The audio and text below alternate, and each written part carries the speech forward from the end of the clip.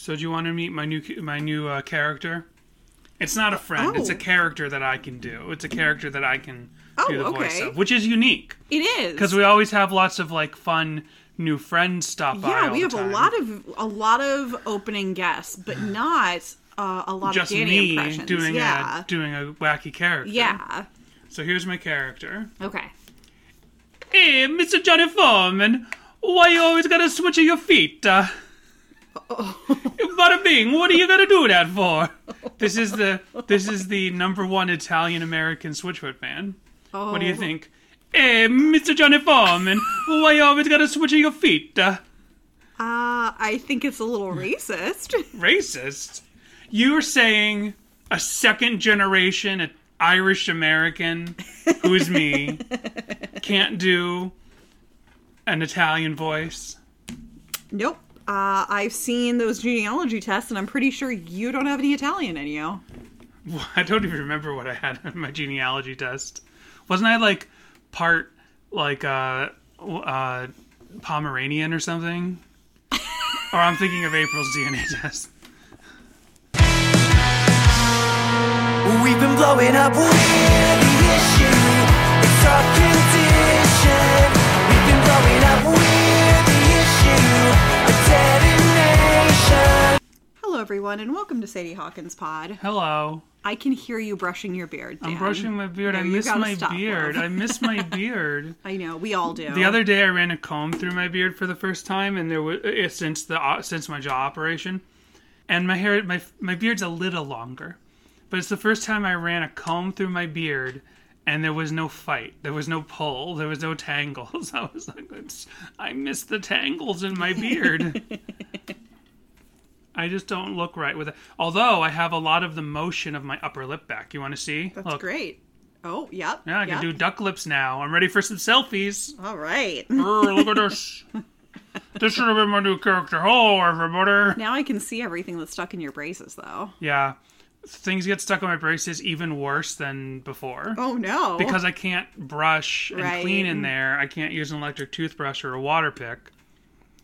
And the rubber bands are extra thick than they were before the surgery, so things really get stuck in there. Well, that's enough oral hygiene talk. What do we have for top of the show business? Reliant Play, K. Reliant Play. Reliant Play, K to Secret Show. Reliant K came to see Crit Show. What did you say? They played a secret show, right? They Oh, right. Well, since the last time we talked, they played Furnace Fest, and we have a report on that, so we'll get to that in a minute. Nice. And then they did a secret opening set for Switchfoot. Yeah. Somewhere.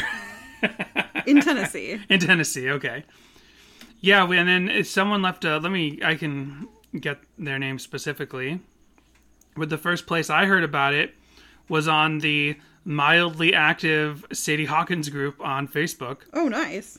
I just don't do I am so grateful to everyone who pops in there. Is like, hey, look at this Reliant K thing I remembered, or have, or whatever, or what do you think of this? Because I, as the moderator of that Facebook group, am not doing enough to keep engagement going. So we have some amazing members over there. Nice.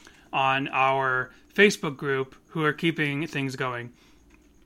Ethan Hines said on September 28th when this happened, currently at the Switchfoot show at the Ryman in Nashville, the guys came out as surprise openers. I figured T-Sin would be here, but it was the whole group. So that was perfect timing. Awesome. Thank you, Reliant K, for the synergy of opening for Switchfoot right before we did this episode. Well, we have more top of the show business, but yeah, that was one thing, and then Furnace Fest, and we'll get to that voicemail in a minute. Was there anything else? And then, okay, here's the other thing. So 2 episodes ago now, maybe 3, but I think it was 2 episodes ago, we had Serial Streams send us a voicemail talking about how there was Logan is Serial Streams Christian name, and Sure. Logan said, I had the vinyl of and the mix sounds a lot different. And we played the rip that he made from the vinyl, compared it to a rip of what's available on streaming. And I think we figured out the explanation for that. No one else called up or left any messages about, do they have a different sounding mix of Be My Escape on Did I say Be My Escape? I meant to say Be My Escape. I feel like I didn't say. You just said about.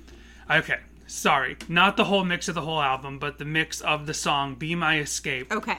And maybe I said Be My Escape. I don't remember. That was 45 seconds ago. I don't remember. Honestly, I had kind of zoned out, so apologies to you and Logan.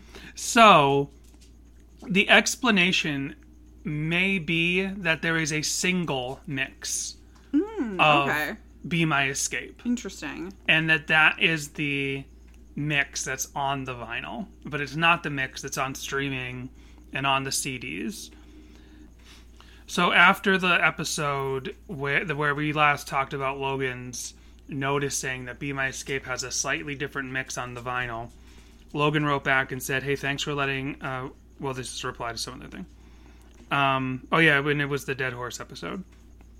Logan said, I've since noticed that this mix of this vinyl version... I'm kind of I'm kind of rewriting the sentence because it's referencing other things as well. I've since then noticed that the version of Be My Escape on the vinyl is what's also used on the official music video, minus the shortened ending. So that would make sense. And then I think I replied here, this email is so slippery. It keeps shooting back up to the top. And I said, okay, that makes sense. One of the theories I mentioned on the podcast, maybe it's a single mix or a radio mix. If it's in the mix for the music video, then that makes it feel more likely to me. And then I said, I wonder, and I don't know this, if we got our hands on a CD single of Be My Escape, which it's not like there was a CD. I don't think there was a CD single released in stores. Right. Maybe internationally. And of course, there had to have been CDs that were shipped to radio stations. But if we got our hands on one of those, would it be this different mix? So anyone out there who has a CD single of Be My Escape, or has ever noticed that the mix on the vinyl is slightly different from the CDs, please let us know. I'm slightly whistling. Do you notice I whistle? I whistle on my S sounds now. Just a little bit. I'm sure that it'll fix in time. I'm gonna sound like that Disney character. The one from who has the whistle in their talk? It's not Rabbit in Winnie the Pooh. Is it? Or maybe it's a different character. Well, it's that person who does all the voices in a lot of Disney things. Sure. Anyhow. We're not to that point yet where we're watching a lot of Disney yet with Cooper. He's not supposed to have screen time, but he really wants to look at screens. He'll turn his head and look at the screen. He will. I'm sure it's just the light. Jessica's, all her books say, their vision's not developed enough at 3 months, and they can only see, this far in front of them. I'm he is constantly looking around. He follows us around the room with his eyes. I don't know. How do they know? They're not babies. They're not reporting back. But you know who is reporting back? Someone from Furnace Fest. Yes. So Dan Bacaitis Pod himself, Bjorn, is calling to tell us about his experience seeing Relient K at Furnace Fest. Hey, Justin Dan, it's Bjorn. I'm back, and it was amazing. I sound not that enthused, but genuinely, it was fantastic. Relient K seems to really know what songs the audience will like when they do live shows. Because I found myself super excited about songs that I don't even listen to that often. Like This Week the Trend. That song I was never too hyped about, but when they brought it out live, man, that was great. Some funny things that happened. Someone came up with some frisbees, and Thiessen and Hoops both tossed them out. I think Thiessen's went farther, but I wasn't checking. But were they playing frisbee golf? Oh. Like in College Kids? Like in College Kids. They should have just stopped the show and played frisbee golf in the, I don't know what frisbee golf is. Is that like where you throw a frisbee and you have to land close to a spot or something? Maybe like a pole or something. I don't I've know. never really known what frisbee golf is. We didn't go to a traditional college in the 90s or anything like that, so we didn't play hacky sack or have I frisbee played golf. hacky sack though. Oh, well, you're an old man, so. Anyone can play hacky sack. I've seen a hacky sack in my life and I've played with it. But I've never played frisbee golf. So they played that Less Than Jake song again. That was pretty cool. The crowd was huge. There were so many people there. And I finally got some merch, picked up one of the Square logo tees. So that was nice. Yeah, it was a great show. Kind of interesting that it didn't play any 5 score. I think it was mostly Forget and but it was a great set regardless. I think the crowd was really into it. I think I was probably more into it than most of the people around me because, I don't know, everyone seemed kind of tired. I was tired as well because I was at Showbread earlier and that took a lot out of me. Okay, I'm running out of time, so I'm going to call back in a second. Yeah, I agree. They have a way of getting you really hyped up, even if you're not like necessarily like super into the song that they're playing when you're at home. Like, I know that every time they play Sahara, I always get really into it, even though it's not necessarily my favorite song. You're a sellout. I stick to my beliefs. If I think a Relient K song blows and they play it live, I boo. I never said Sahara Boo! blows. It's a great song. It's just not necessarily You're not one of a my sellout. favorites. Yeah, so when they played that Less Than Jake, when I heard they played the Less Than Jake song at the at Furnace Fest, I was like, the Furnace Fest crowd is probably going to be a more historical show, like a more talked about and remembered show in the zeitgeist than the Ohio is for Lovers Festival, which I think a lot of people didn't even like know was happening. And Ohio is for Lovers is where they premiered that Less Than Jake song, and we got the footage from Allie. So I was like, I went to YouTube immediately and I uploaded Allie's video. And I'm sorry, Allie, I forgot to ask you for permission. I'm just remembering this now. But I did credit her in the YouTube video. And I said, premiere of new Relient K song, because I didn't want people at Furnace Fest to think that was the premiere. Right, Of like we the come Less Than Jake across song. in our YouTube deep dive all the time. Yeah. Okay, I'm leaving a lot of long pauses. So, yeah, edit those out if you want. But I will. I fix up people's voicemails the same way I fix up our own speech. Like, if we have little pauses and stuff, I fix them up. So everyone out there right now, if you hadn't said something and if I didn't leave this in the edit, no one would know. Everyone would be like, wow, Bjorn speaks so concisely when he's tired after a big, long concert. yeah, I was at Showbread earlier in the day. That was a great show, too. I freaking love Showbread. I wanted to be close to the front for Relient K, so I sat through a Throwdown set, and I had no idea what to expect, but that was I didn't enjoy that very much because I mean, people, like I like a fair bit of moshing. You know, I was in the pit for Showbread and whatnot, but I mean, the people were like punching and kicking and doing cartwheels in the Throwdown pit, so I was trying to stay far away from that while also trying to stay in the front so that I get a good spot for Relient K. Yeah, like someone threw a beer at the stage during that show, and like people were, it was crazy. Plus it was thrash metal, so I couldn't even really get down with the music as much. But could you get down with the sickness? I've been walking around the house. I've been working on, let me see if I can do it right now. Because my mouth's in more pain tonight than it was all week, but I've been working on my ooh-wah. That wasn't good, but I swear, the ooh-wah, it's a muscle you have to stretch. The Disturbed Get Down with the Sickness, wah-ah. He's been doing this all throughout. We started watching the Fast and the Furious movies because I had never seen them. Danny had only seen the first one, and Dan wanted to do a watch through, and I'm like, sure, why not? Something to put on in the evenings. And he does that like every time. Every time something feels like it's about to be revealed, or something is revealed, Danny just goes, ooh, ah. or someone stands up in a heroic moment. I just want the sound cue. I want the needle drop to cut to Disturbed. Down with the Sickness. I want there to be like, wah. That one wasn't good enough, but I want that needle drop to happen in the movie, and then they start kicking each other. Because that's what you think in a Fast and Furious movie. You want the wah into like a kick-ass action scene.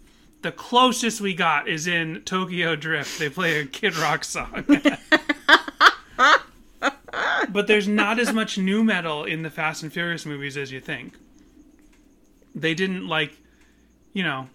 as much as like the original. As much as you'd think there would be. I don't know. I thought there would be more. It's probably because the first three movies were so intrinsically a part of early 2000s culture. Sure.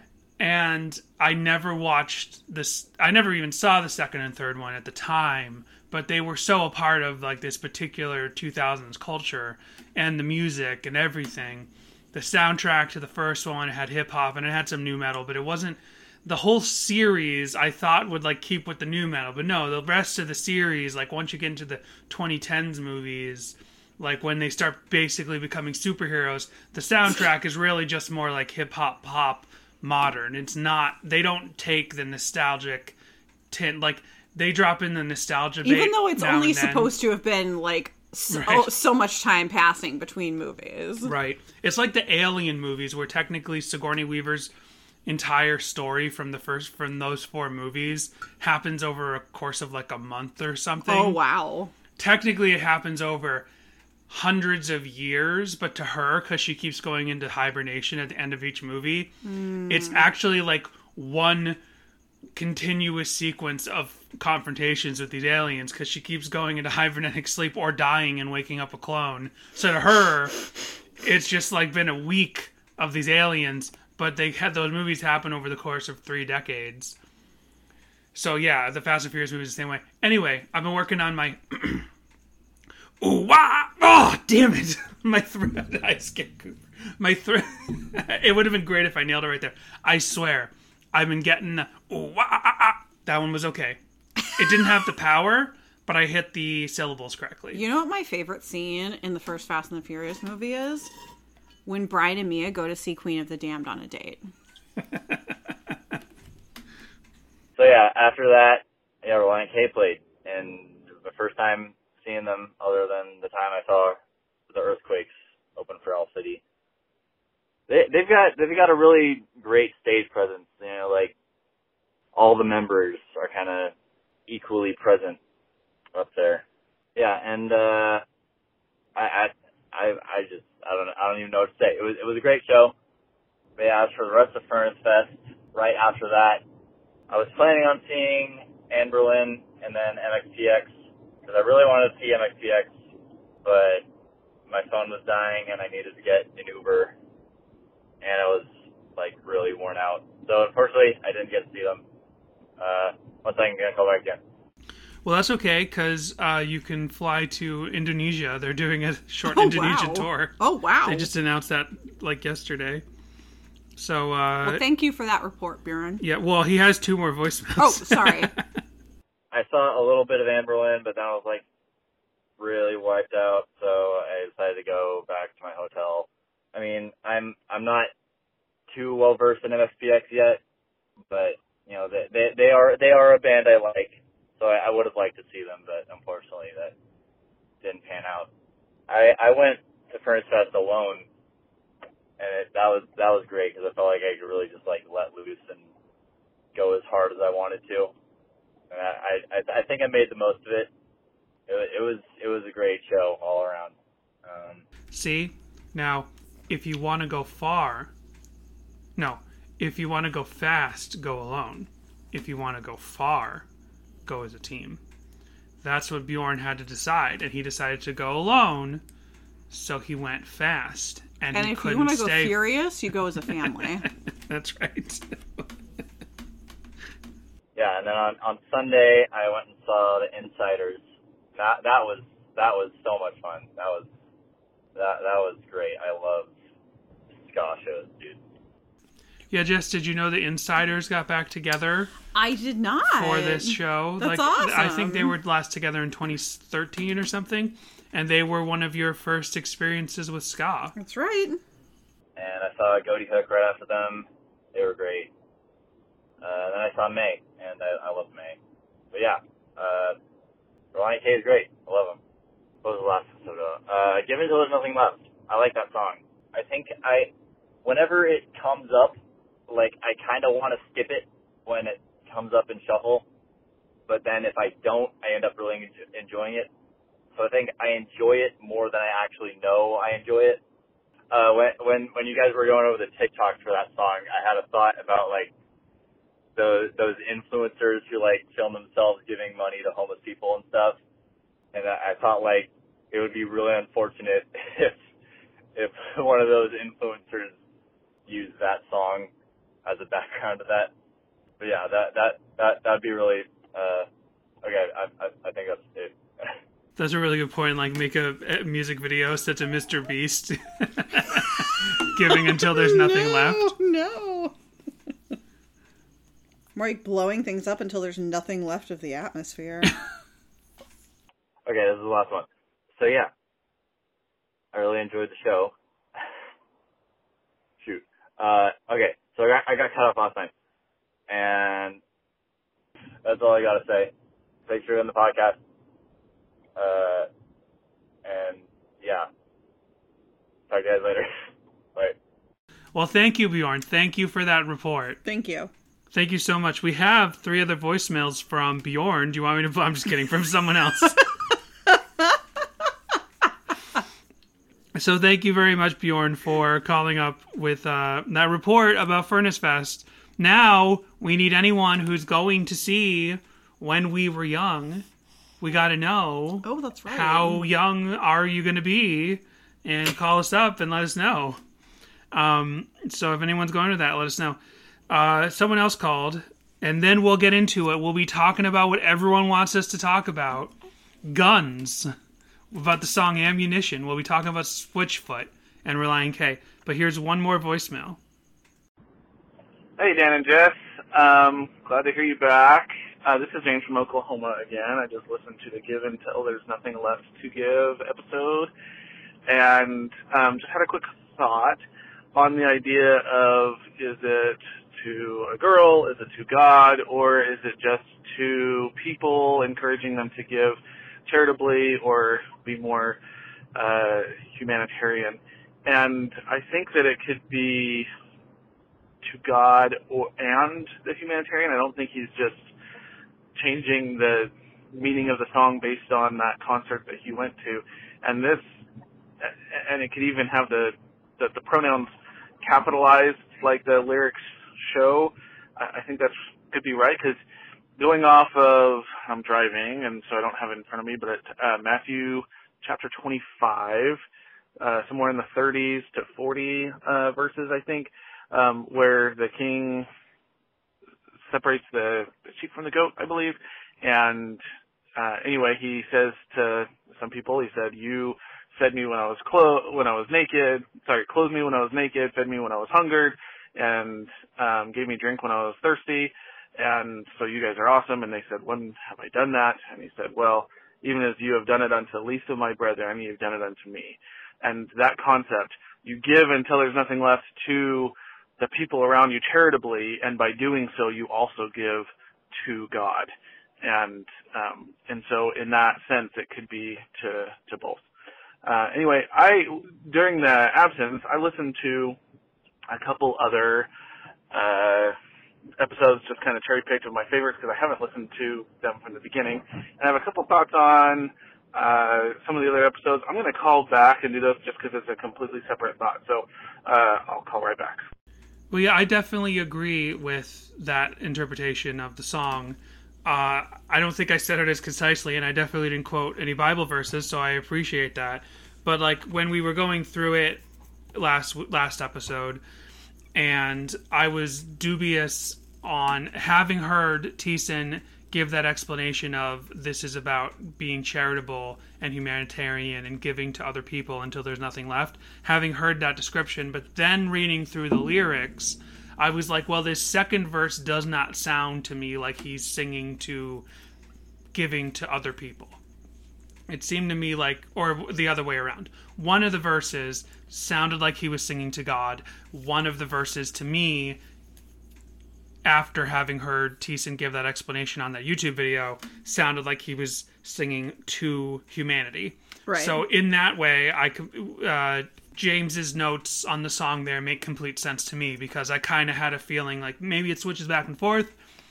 But what I didn't say, and what I think James is getting at here, is that those things are not mutually exclusive. To be singing about giving to others and to be giving to God, those things are not separate concepts.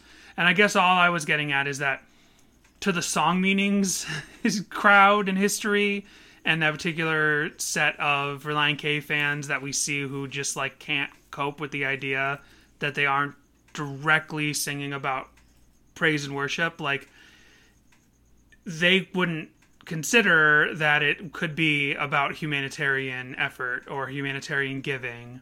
They think it's gotta be about giving in praise and worship to God, and that's what like all Relient K songs are to Song Meanings Group. But it's something else, and it's just as Christian, and it's just as beautiful. It's just like it's less about the self and less about like giving yourself to God, but giving to others. And I'm completely rambling now, but whatever. You were going to say something? I was just going to say that we have song meetings this week for this original song. Oh, good. And the comment section is so refreshing compared to what we deal with on a weekly basis. Oh, wow. Because here is a Christian band where that's not the like argument. Is this about God or a girl or whatever? This audience seems to be a bit more in tune with what the lyrics are in fact about, and there's not a huge debate with what feels like a lot of animosity. Huh. Well, you know what? James said that his other voicemails are about other songs, so we can save those voicemails for next week. And we've already been here for a while, so why don't we get into it? This week, we're talking about Relient K's newest song, their brand new song. It didn't come out this week because our schedule is, behind now. But Relient K covered Switchfoot's Ammunition for the special edition of our version of Beautiful Letdown. So, the way we do covers, we're going to do this the same way we do any cover episode, whether it's a cover episode we've done in front of the paywall or all the K is for Karaoke songs we've done on Patreon. We talk about the original song first, and then in the second half we focus on Relient K. We talk about Switchfoot, we talk about the original song, and we can dilly-dally back and forth if we need to, but let's talk about Switchfoot. So, Jessica. Yes. Switchfoot, your favorite band. Yours and my favorite band. Everyone who listens to this show is hoping when we run out of Relient K songs that we're going to move on to Switchfoot's discography. And we have so much to say about Switchfoot's discography. We know it front to back. And what we don't know, we're ready. We know what once we get in there, we're ready to just deep dive into the deep facts and all those really deep songs that we've missed, right? Yes. No. We're not going to poo-poo Switchfoot. I think we both really like Switchfoot. I will say, John Foreman's voice is so nostalgic for me, because even though I don't think I ever heard this song, like at the time, I was a big fan of Walk to Remember, which features a few Switchfoot songs. So his voice takes me right back to being 15, unlike that Taylor Swift song, I wonder 15. If mentioning Switchfoot, I wonder if talking about Switchfoot and saying like, oh, I loved Walk to Remember, is that like being a Grateful Dead fan and being like, I love Touch of Grey? Or being a Mighty Mighty Boss Tones fan and being like, oh yeah, Clueless. Remember their Seed in Clueless? Right. Or do Switchfoot fans, you said that there's the Song Meanings group for Switchfoot fans is a little bit more mature than the same group for Relient K. Are Switchfoot fans a little bit more like, yeah, they did have a bunch of their songs in Watch You Remember, and that was a wonderful thing for them. And if that's how you came to the band, or that's how you remember them most, that's good. Yeah, I don't think know. Mandy Moore does a cover of one of those songs. She does, in doesn't there. she? I'm pretty Yeah, sure. Only Hope. We could talk about Watch You Remember because we have a little story about it, but let me talk a little bit more about Switchfoot. So, I think we're just casual Switchfoot fans. It was never we've talked about what we would do after we run out of Relient K songs, and Switchfoot's just not on the table because it's one thing, like, there's no other band that Jessica and I can do this format for as fittingly as Relient K, because I have all this personal history of going to see Relient K so much when Brian was in the band, and our relationship has this thing about our meet cute involves talking about Relient K, and me like telling Jessica, oh yeah, I talk to Matt Thiessen all the time, which I did up until I met you. You had his email address. I did, but like, we don't have that kind of history or deep love of the entire discography of another band for us that we could talk about another band week by week. There are plenty of other artists that we love to listen to together, but not in the way that it just felt natural to talk about Relient K. So we never really Danny could do this format with like any other co-host about any other band he listens to. It's Right. just I'm the problem. Like, what else do we do? Like, we both love Green Day, but like, I mean, I don't think you and me doing a Green Day song by song thing. Other I've people, never even seen them live. there you go. And like, I don't know, you like the Dead Milkmen and I like the Dead Milkmen, but could we go song by song? And we might not know modern Dead Milkmen, although I think you don't have to like have seen, but this has just become the what are the rules for doing a song by song podcast for a band. I don't think you need to be like I don't think you need to prove your bona fides to do a song by song podcast for any band. Like, if you just like the band, if you've never seen them live and you have like a 40 or 50% saturation rate with their material, I think that's good enough to start with doing a podcast, because like we've learned more about Relient K doing this podcast, and now we kind of feel like we have this 100% saturation with their material. Like, when we went to see the Yeah tour last year, you said to me like, this is the first concert I've ever seen where I knew every song. Right. And you've seen other bands that you love, like you saw Spice Girls, you've seen Weezer, you've seen Lana Del Rey. Well, It's not that I knew I've known every song at like all the other shows we've mentioned, but I knew the ins and outs of every song. Whereas like, I don't necessarily know the writing and such behind When Two Become One or whatever. So, anyway, I don't feel like we would need to be the biggest Switchfoot fans in the world to continue talking about Switchfoot music after we run out of Relient K songs. It's just like, we're only casual fans. And I compare my like of Switchfoot with my like of Jimmy Eat World. I really like Jimmy Eat World, but I don't know all their music. And so we're not going to poo-poo them today. We're not going to like do the Sadie Hawkins pod bus toss, because I know a lot of you out there really love Switchfoot, and I'm sorry we're not like the most knowledgeable. Like, I don't even know the names of the members of the band. Like, I've talked to people like our follower Jacqueline, our listener Jacqueline, about Switchfoot, and she'd mentioned something about Switchfoot, and I'm like, I don't know who that is. And she's like, oh, that's their drummer or something. I'm like, oh, okay. But anyway, we're going to learn a little bit about Switchfoot. So, Switchfoot. I know they're from California. What do you think the name Switchfoot means? Let's Does learn that have that to do first. with like skateboarding or snowboarding? Good question. Maybe surfing? I don't know if you call it that in surfing, or if you do that there. Maybe. Oh yeah, because they're from San Diego, right? San Diego's a big surf town, big skate town, like a lot of that classic punk scene, Blink 182, Drive Like Jehu, Rocket from the Crypt from San Diego, POD. And you are absolutely right, Jessica. According to John Foreman, the name Switchfoot comes from a surfing term. We all love to surf. Now, I did know that about Switchfoot. I constantly, because we follow them on the Instagram, and they're constantly surfing on their Instagram. John Foreman said, "We all love to surf and have been surfing all our lives, so to us the name made sense. To switch your feet means to take a new stance facing the opposite direction. It's about change and movement, a different way of approaching life and music." Now this is Danny speaking here.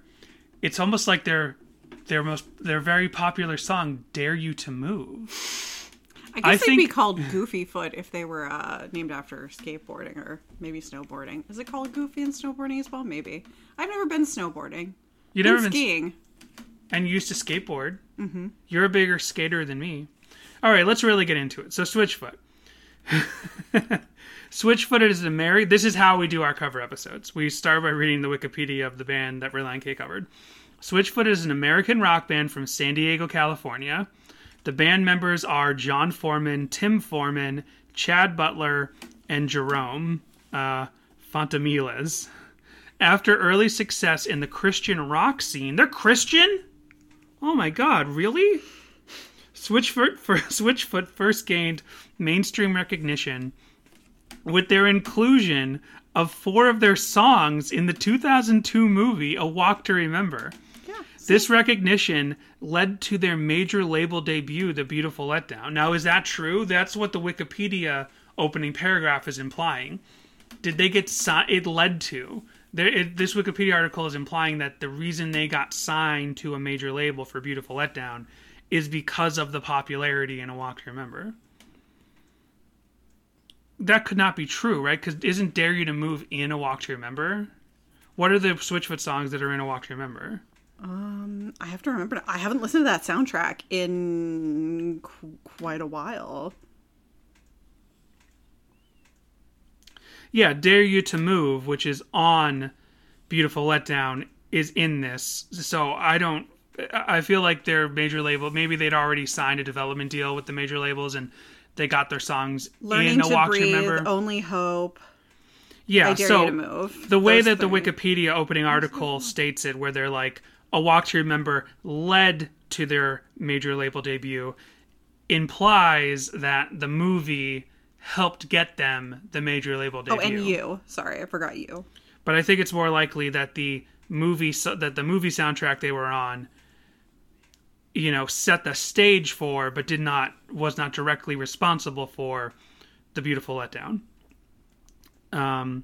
That album sold 2.6 million copies. They have been noted for their energetic live shows. And their 7th studio album, Hello Hurricane, received a Grammy Award in 2011 for Best Rock or Rap or Gospel Album. Now which one is it? How many Dove Awards do they have? Good question.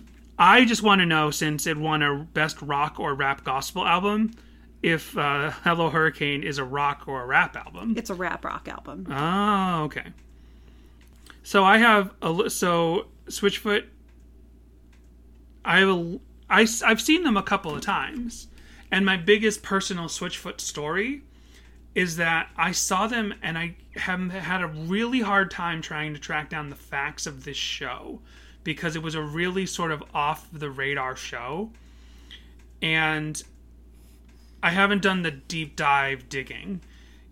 I had one of these for Relient K, and that was when they played at the Boy Scout camp that I've talked about, and that's like not recorded anywhere on the internet. And then there were also those like pre-release mini tour that they did for before Schneck joined the band, but Warren was now in the band. Those are also not easily found. Those aren't listed on Setlist FM and Songkick and stuff. But I did find the facts of those shows when I DM'd with John Warren that time. This Switchfoot show was like 100 people, but they were already like a known quantity. Like, I think all their first 3 albums were out. I don't think Beautiful Letdown was out yet, or maybe they were just working on it. Like, it could have been 2002, it could have been 2003. It was in Rhode Island, and it was probably held by New Sound Concerts, who put on Soulfest up in New England. And I think it was just like this semi-secret show that New Sound posted. They're like, get your tickets now. It's in this tiny bar, all ages show in Rhode Island. And it was like Switchfoot was just about to sign to a major label or something like that, whatever the time frame was.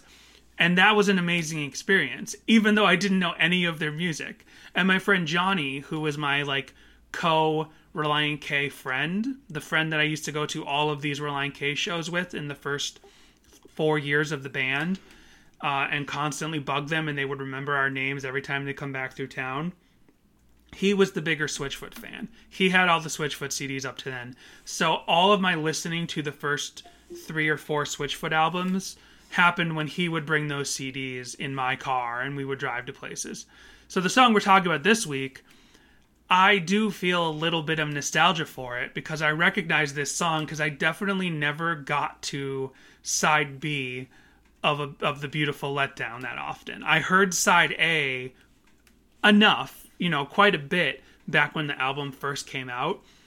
I never owned a Switchfoot album in my life. But when I heard Ammunition, knowing that this was the Relient K song that they were going to cover, and I'm talking about weeks ago when this track list for this sort of tribute version of all these other bands covering Beautiful Letdown songs, when it was announced, I went and I listened to Ammunition, and I was like, oh, I know this song, and it felt really nostalgic, because it's only the 4th track on the album, so I'm like, I definitely heard this, since I only ever really heard the first half of the Beautiful Letdown driving around with my friend.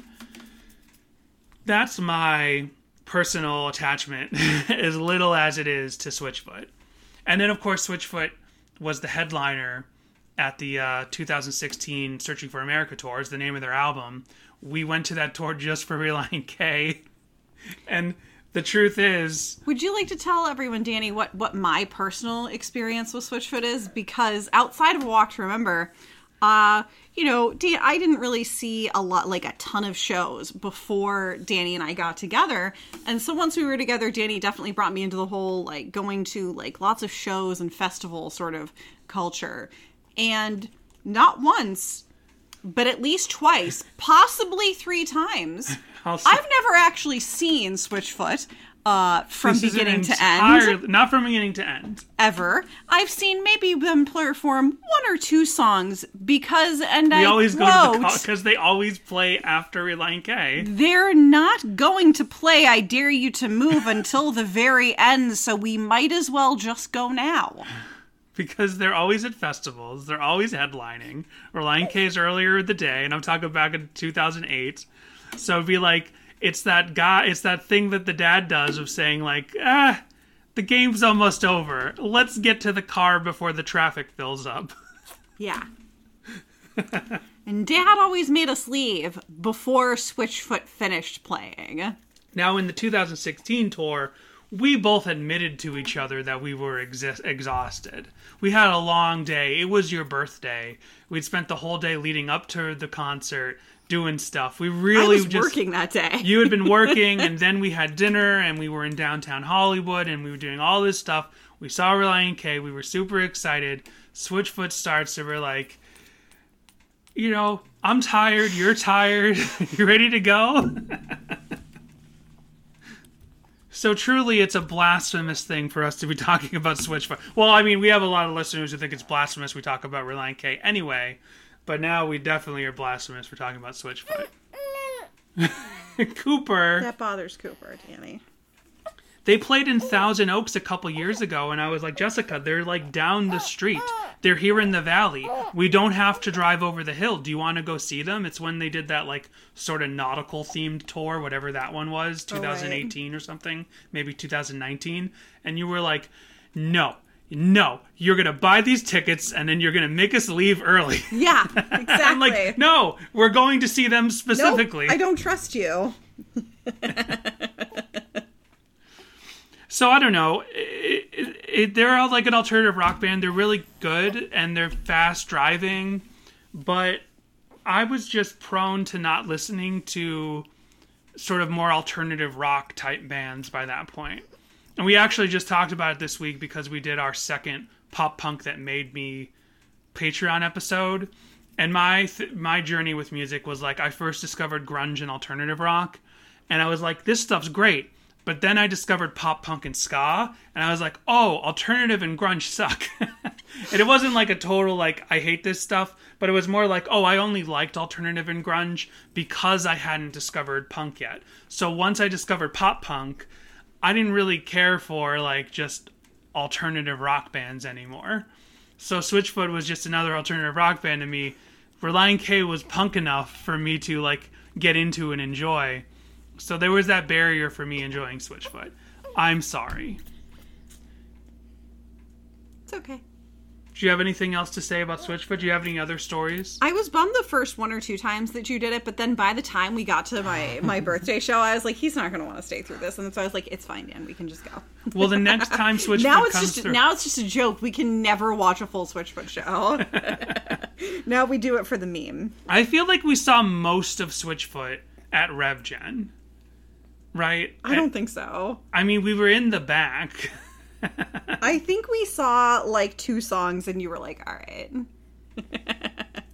Well, you have a lot of ammunition to explain why I've let you down, not beautifully.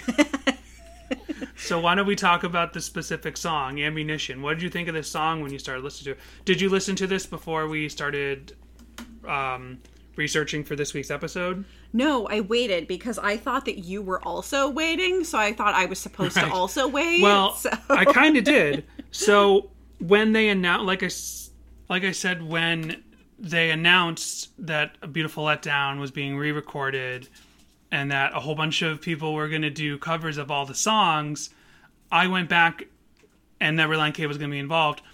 I went back and started listening to Beautiful Letdown from beginning to end a couple of times over the last month, like preparing basically trying to force some nostalgia into me for this album, because I don't have a ton of nostalgia for this album, which I also think is like a good way that we get to view this, because like we have all this nostalgia for Relient K, and that of course, you know, flavors, alters, affects all our views on these songs, but the Relient K songs we talk about. But in this case, we don't have that nostalgia. We're coming from this from a much more like current, a more subjective place. But I did listen to the original recording of Beautiful Letdown a bunch before the Our version came out, and then before Relient K's version came out. But I did not listen to this song recorded by Relient K until 3 days before we recorded this episode. Okay. Now, everyone we follow was like, oh my gosh, Relient K finally has a new song. Relient K's finally back. It's not that Fang song that has Relient K tag. This is an actual Relient K recorded or song. Or the MGK song where they just so happen to use the sort of the chord progression or the melody from Be My Escape. This is Relient K's first real recording back. And everyone was excited. But I was like, if it was a brand new, like, fully written Relient K song that's Relient K's, I would listen to it right away. But I'm like, this is a cover. I'm going to wait. I'm going to wait until we get closer to doing the episode. So I did do that. What's your favorite Ammunition? Mine is the one in the mall in Vice City. That one is fun. It's fun that you get to go in the mall, because you don't get to go inside a lot of buildings. Certainly not in the PlayStation 2 era. It's true. Yep. That is true. I can't think of a favorite Ammunition. I can picture that mall from Vice City very well, but I can't really picture any other ones in particular. Yes, Ammunition is the name of the gun store from the Grand Theft Auto series. So when I first heard this, I wasn't like super floored because I wasn't familiar with the original song. So I actually listened to the Relient K version first, and I was like, oh, okay, I guess it just wasn't what I was expecting necessarily, because my only exposure really to Switchfoot are the 4 songs that are on the Walk to Remember soundtrack. So it just wasn't what I was expecting from Relient K or Switchfoot, I guess. And then the more I've listened to it, the more I've really gotten into it. And I'm like, oh yeah, this song is a total bop. Yeah, like, this feels like the most Switchfoot song to me. Okay. You know what I mean? Like, of course, Dare You to Move and Meant to Live are like, you know... I know. Those were big radio hits. Those, even though we don't have a ton of nostalgia for the band Switchfoot overall, we have nostalgia for those two songs, whether we want to or not, because those are just played still today. We hear those Switchfoot songs on K-Rock here in Los Angeles. Yeah. But, like, when I think of what's a Switchfoot song... Yeah, I forgot about Mental Live. That shows up a lot. Yeah. Like Everywhere. currently, yeah. I mean, Switchfoot, I think, more than Relient K is a band that you would be like... Oh, Switchfoot does have more monthly listeners than Relient K. Switchfoot, I think, is a bigger success in the mainstream than Relient K. Relient K is a success in the mainstream, but Switchfoot more so. Like, Switchfoot... Some people may be surprised when they learn about that band Relient K that they liked 15 years ago was Christian the whole time. But many more people to this day probably don't know Switchfoot was a Christian band. Any more than like other sort of bands that they have heard and they like and they have on their playlist. Most people listen to music and don't know anything about the band. You know what I mean? Yeah. People might know the name of the band and like the 3 songs they like, but they don't know anything about the band. That is how I listen to most music. Yeah. That is how most people listen to most music. So I think most people don't know Switchfoot is a Christian band. I would literally... Now, there's no way to quantify this, but I would bet money on this. If when we all get to heaven, I can ask God, did most people not know Switchfoot was Christian? I would expect him to say, yes, I do not. I don't know. I feel like they do. But that's just me. I mean, all Switchfoot fans know Switchfoot is Christian. Maybe it's because they just sound super Christian to me. There is something about their chord progressions, but they also have a very signature sound. And that's what I'm getting at. Voice also sounds very Christian to me. And not just because he did the whole God thing in Deathbed, because I never listened to that song, but... Right. But Switchfoot has a signature sound. They have like a signature way of writing songs. And I don't know if it's chord progressions, if it's something about the melodies. Like, Blink-182 has that one particular chord they use a lot that's very much like their signature sound, the Blink-182 chord. I've actually seen it described on a technical level on Twitter. Is that like the brown note? That's exactly what it is. But Switchfoot has that same thing where when you hear a Switchfoot guitar, it is a Switchfoot guitar. When you hear a Switchfoot chord progression, I don't even know if I'm using chord progression correctly. When you hear a Switchfoot melody, it feels like a Switchfoot melody. So this song feels like quintessential Switchfoot to me. In the best possible way, it's like you asked an AI, write a Switchfoot song, and this became the song. But I mean that in a complimentary way of like, this feels like a Switchfoot song to me. Okay. I do think, however, Relient K's version is way better. You might be a little biased. I'm a little biased. But they threw some Blink-like drums in there. A little bit. They did. Relient K, they add the piano, they add the double time drums at the end, but they also add when there's the slow pretty part in the middle, that part feels very post Blink-182 pop punk. Like the slow pretty part, and I always refer to it that way because that's what Mark Hoppus says in the Mark, Tom, and Travis Show live album when they're playing What's My Age Again and the slow pretty part comes up and he just goes, it's the slow pretty part. That's a very particular pop punk thing that happened with a lot of songs, and somehow they take this like slowed down breakdowny part of this song and Relient K adds that feeling to it. They make it into a pop punk slowed down pretty part. Then you add the piano. The piano might be in the whole song, but it really stands out in the second half of the song, and that it adds this like deeper feeling to the music that it just resonates like in my chest, as opposed to, I don't know, the Switchfoot song just kind of like gets me bobbing my head, but somehow the Relient K version that they do gets me in here in the chest, and then that double time drum at the end. Get you in the feels. Yeah, it gets me in the feels. Well, I'm not even talking about like the emotional feels, but like makes me feel welled up. Like somehow that like piano just sounds so pretty. It just like fills in everything. And the double time drums, really transform that second half of the song, but that's not really a punk beat, and it's the same problem I have with Local Construction. The fast beat of Local Construction is not the proper punk drum. It's just an extra fast drum. There is a difference, and I don't know it. I can't describe it. Well, but maybe they're not trying to do the punk thing. I know they're not, but they're just speeding it up. So I just personally wouldn't call the second half of what Relient K does, I wouldn't call that a punk beat added to it. They're just increasing the tempo. They're just double timing the drum. All right, so what else do you like more about the Relient K version? I don't know. You like that they made it like almost 2 minutes longer? I do. This song, you know, that was one of the things that I preferred about the Switchfoot version. Let's keep things nice and tight, guys. Yeah. I don't have any notes on the differences between Switchfoot's original version and the our version.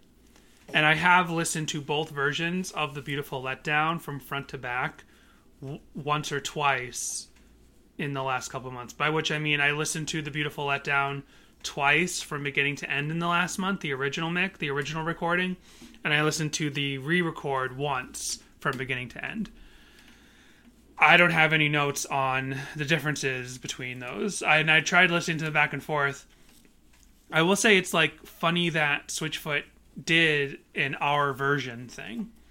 Have any other artists done the very specific parenthetical our version thing since Taylor has done this?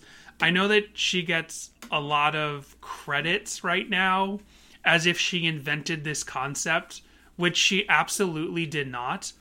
Like, I watch the Legal Eagle YouTube channel. I really like his videos. He does some really great commentary on current legal issues and takes, like, pop culture things and dissects, like, the use of the law in movies and television and points out when they're realistic or not.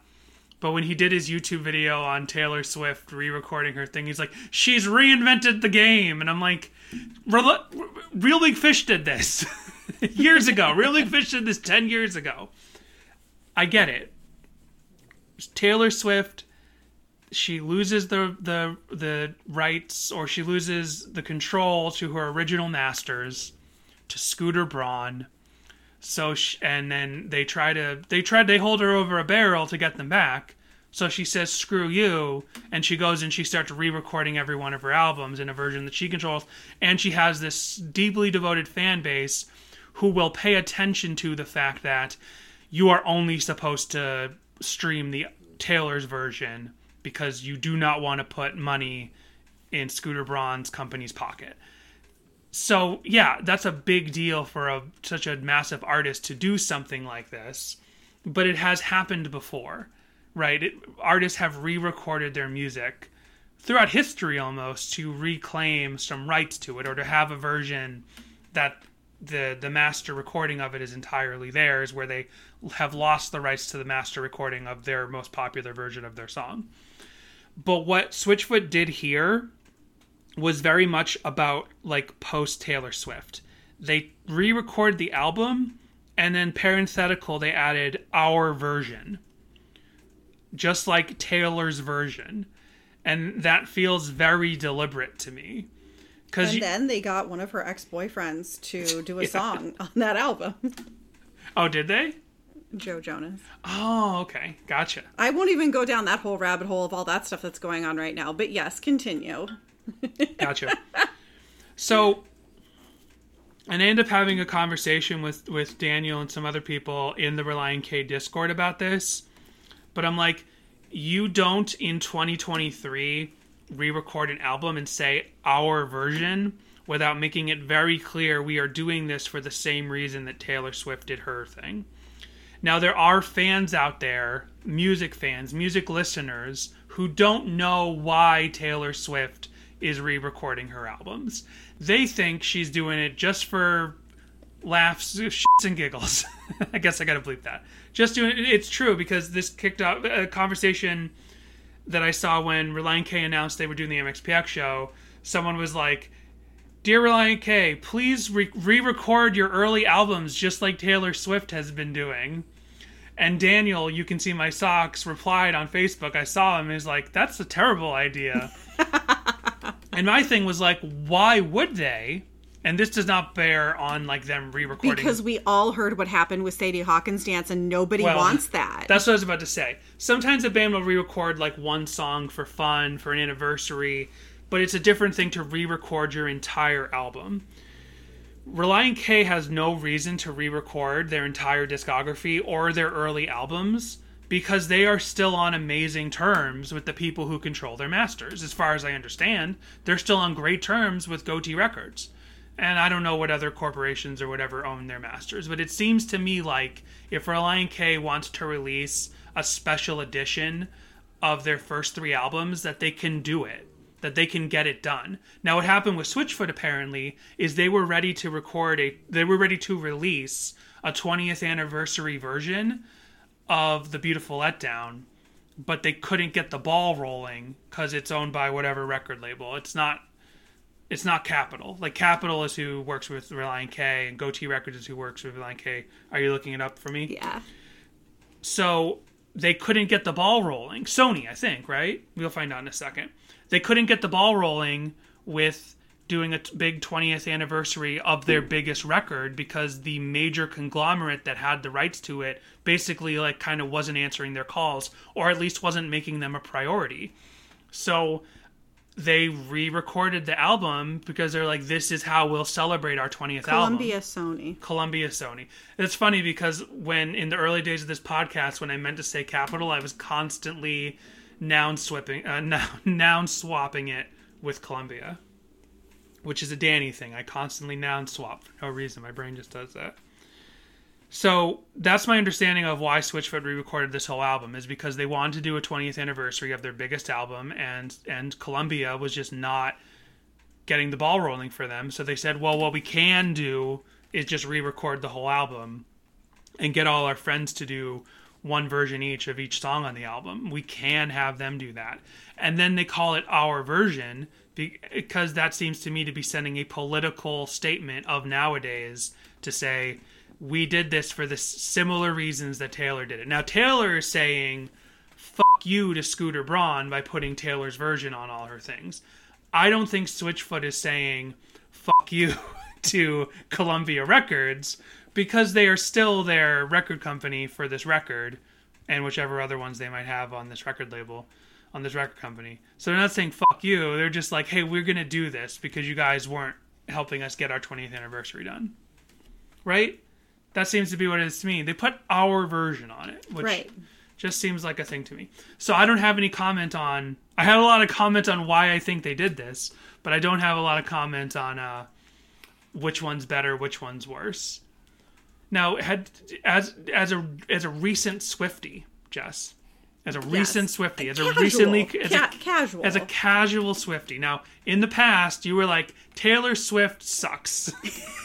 Yeah. You liked Romeo and Juliet, that song, back when we were just getting married or just after we were married. But then it was you proposed around the same time that song came out, and so you liked that song. I like that song because it was cute.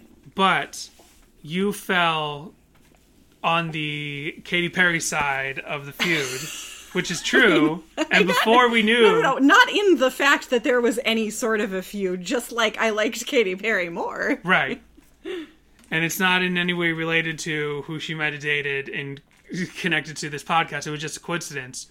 But for the first 10 years of our marriage, you were like, this is a no Taylor Swift house.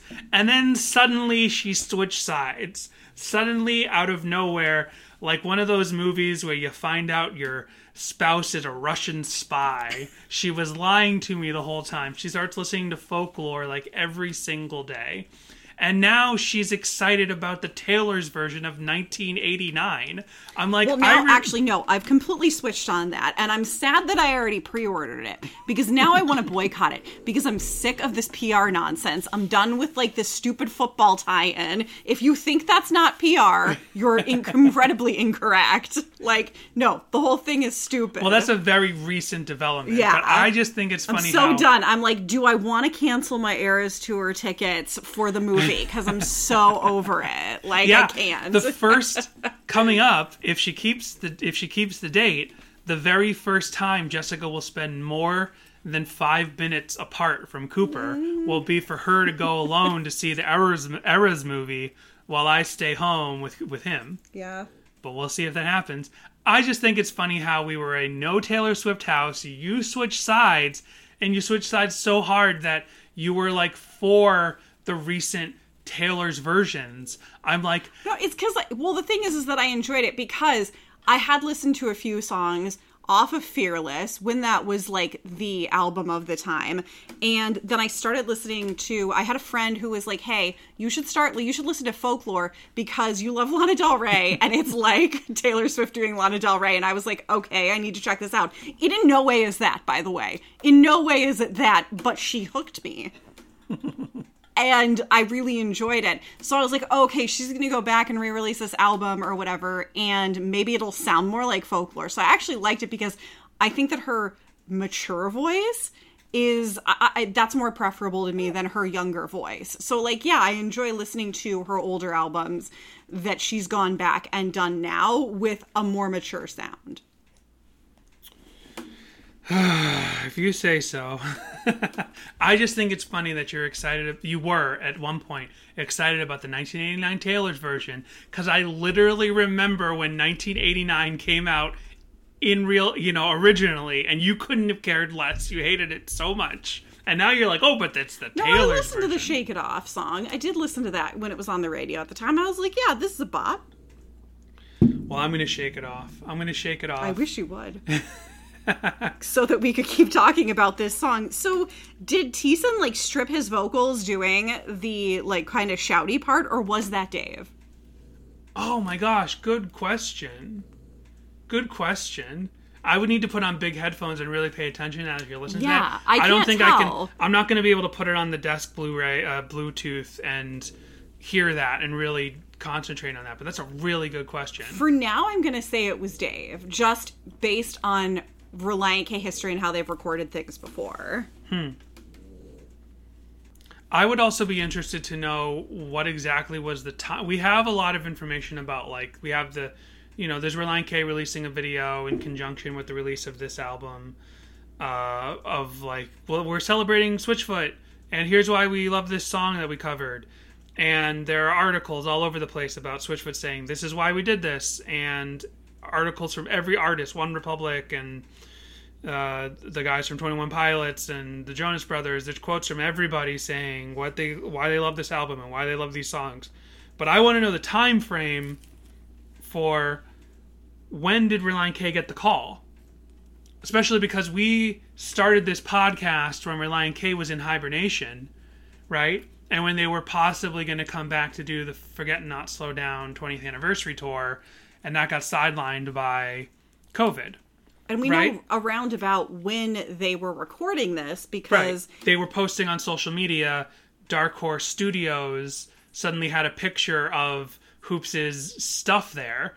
So everyone was abuzz who were paying attention, and we weren't paying attention. People sent that to us and was like, look, they are recording something. And then if the rumor mill, the Discord was going, it's like, well, whatever they're recording, it's a cover of some kind. So it happened this summer. The recording happened this summer. It was a quick turnaround for record and release. Even if the social media posts were maybe delayed a little, it was a pretty quick turnaround. Yeah, and according to Reddit, it's rumored that they actually recorded a second cover as well. Oh, okay. I mean, they were in the studio, you right? Okay there, April? She just bumped into your They Might Be Giants book. You okay? My They Might Be Giants book, called Book, is just sitting on the ground right now. I've never unwrapped it. It's propped up against our hutch. Yes. But I would like to know, when did Relient K get the call from Switchfoot? So they toured last year, March. The Yeah tour seemed to have come together pretty quickly. Did they get? They probably got the call sometime after that. But when exactly? I'm just curious to know what that time frame was for their decision to get this going. So we will take our break. This will be an extra long episode. It's a celebration of 2 of our favorite bands. 3 of our favorite artists, really. That's this right. episode has been about Switchfoot, one of our favorites. Taylor Swift, one of my absolute favorites. And Relient K. So there's a lot to talk about. We're probably going to be a 2-hour episode. Let's take our break. We'll come back, talk about the lyrics, and then we'll do our deep dive. And we're back, and we actually have TikToks for real this week. For real. For real. I previewed them. You didn't do a text search in TikTok for Dare You to Move. You did a sound I search. did. I did now, it Jessica in the app. is learning more and more about TikTok. She tells me about things on TikTok. She started a Cinema Cataclysm on TikTok, and it's like blown up in like just a matter of days. Go check out Cinema Cataclysm on TikTok. Yeah, I just have like a couple posts there, but they've gotten a lot of views, so that was exciting. It's not even original work. Of Right. course it's not. It's just fun stuff that I find Halloween around. stuff she finds, yeah. Okay. And other like VHS stuff, things we like. Here we go. This is from Lamb2K2. And it says, "We could only dream," with an arrow, and then you scroll over to the picture, and then it shows the like meme of the hand blurred, turning the volume up yeah. to 10, and then the dude with his hand in the air, all excited, that's also got a motion blur, Yep. and then it has this the picture of them listening to this on Spotify. Oh, so they're just excited about the song. Yep. I don't know what. Now, haven't used TikTok enough, but when did TikTok just become Instagram? Where it's just Right. like just upload some pictures that you can swipe. Oh, what I a don't know. I novel just idea. assumed it was always like this. No, I think that's a newer thing because TikTok was always just the videos, and this is kind of a video, but just swipe it like Instagram. All right, and the next one is Instagram's something trying to be like TikTok. TikTok's trying to be like Instagram. Why don't they just marry each other? The next one's definitely something to listen to. It's such a beautiful day outside. Let's go do something fun. We are doing something This is fun. Ben V. Okay, get a cup of coffee and go straight back home. You can still have your coffee, but I'm going to plan something fun with our friends. I already have plans to binge watch anime, play video games, and then go to bed. You mean you don't want to go out at all? Sure. we I can love do his something Avenged tonight, Sevenfold shirt. Like the car wash. But there won't be Yeah. anyone there at night. Yes, exactly. My favorite time to go. Come on, we have work tomorrow. Yes, at work. Well, you will get to do all of your socializing. This is like the classic Pixar short of the old man that plays chess with himself. Get completely burned out from it, and then I'll have to take over to help us recover from or Gollum talking to Smeagol. Also, how long can you make a TikTok for? Because these, some of these that come up just keep going. Apparently and they going can be and really going. long. Yeah. You know what I heard about? I heard about that Mean Girls was released on Mean Girls Day, which just happened, October 3rd. Yeah. It was released in its entirety, in parts, but in its entirety on TikTok. And I Why? think like 7-minute parts, so maybe 7 minutes or maybe it was 17, I can't remember. that wonderful experience. It's such a beautiful day. And that just outside. started over. Okay, that's fun. Oh, so there's just the two TikToks. Just those two. Well, let's real quick check out... I mean, this song's new. You got plenty of time to go and get your TikTok on. Yeah, but what Switchfoot songs are out there? What TikToks are out there for Switchfoot's ammunition? Barely any. Oh wait, no. Meant to Live has 1,300. Wow, 1,300. I'd be kind of afraid to, and please don't get that on my TikTok algorithm of what ammunition pulls up. It's funny you say that because I won't play it, but I'll talk about it when I get there again. Somebody put together, I'd have to see it to really know. Someone put together basically like the world is crazy after 9/11, like music video set to Switchfoot's original Ammunition. Oh no. Here is an opinion I'm probably the only one who might know. Are there any other atheists or agnostics out there that will still jam out some fucking mid-2000s rock, definitely Christian music? Yes, Talk about stuff I that's like literally, I don't know if you could hear what he said there. Dylan Amos, 2022, he's just talking to the camera in his car. I guess that's what you do with Switchfoot related TikToks. You just talk to the camera in your car. And he just said, if you couldn't hear it, are there any other atheists or agnostics out there who will still jam out to some early 2000s Christian rock? The answer is yes, because that's all I ever see on social media is people like I don't know if they feel guilty or they're just reveling in it or they think it's hilarious, but everybody likes to talk about how they aren't Christian anymore, but they still love their Christian rock. Like, we've been seeing it consistently since we started this podcast. The Lion King, Switchfoot, Skillet. Like, I'll be there, I'll be singing. You know what? Even Casting Crowns. I'm gonna sit there and I'll be like, I am a flower quickly fading. And I'm like, they'll be like, oh, dude, that's so cool. I'm like, no, bro, I'm an atheist, but I will fucking sing this song all goddamn day. I don't give a fuck, for real. Here is an opinion I'm probably in the...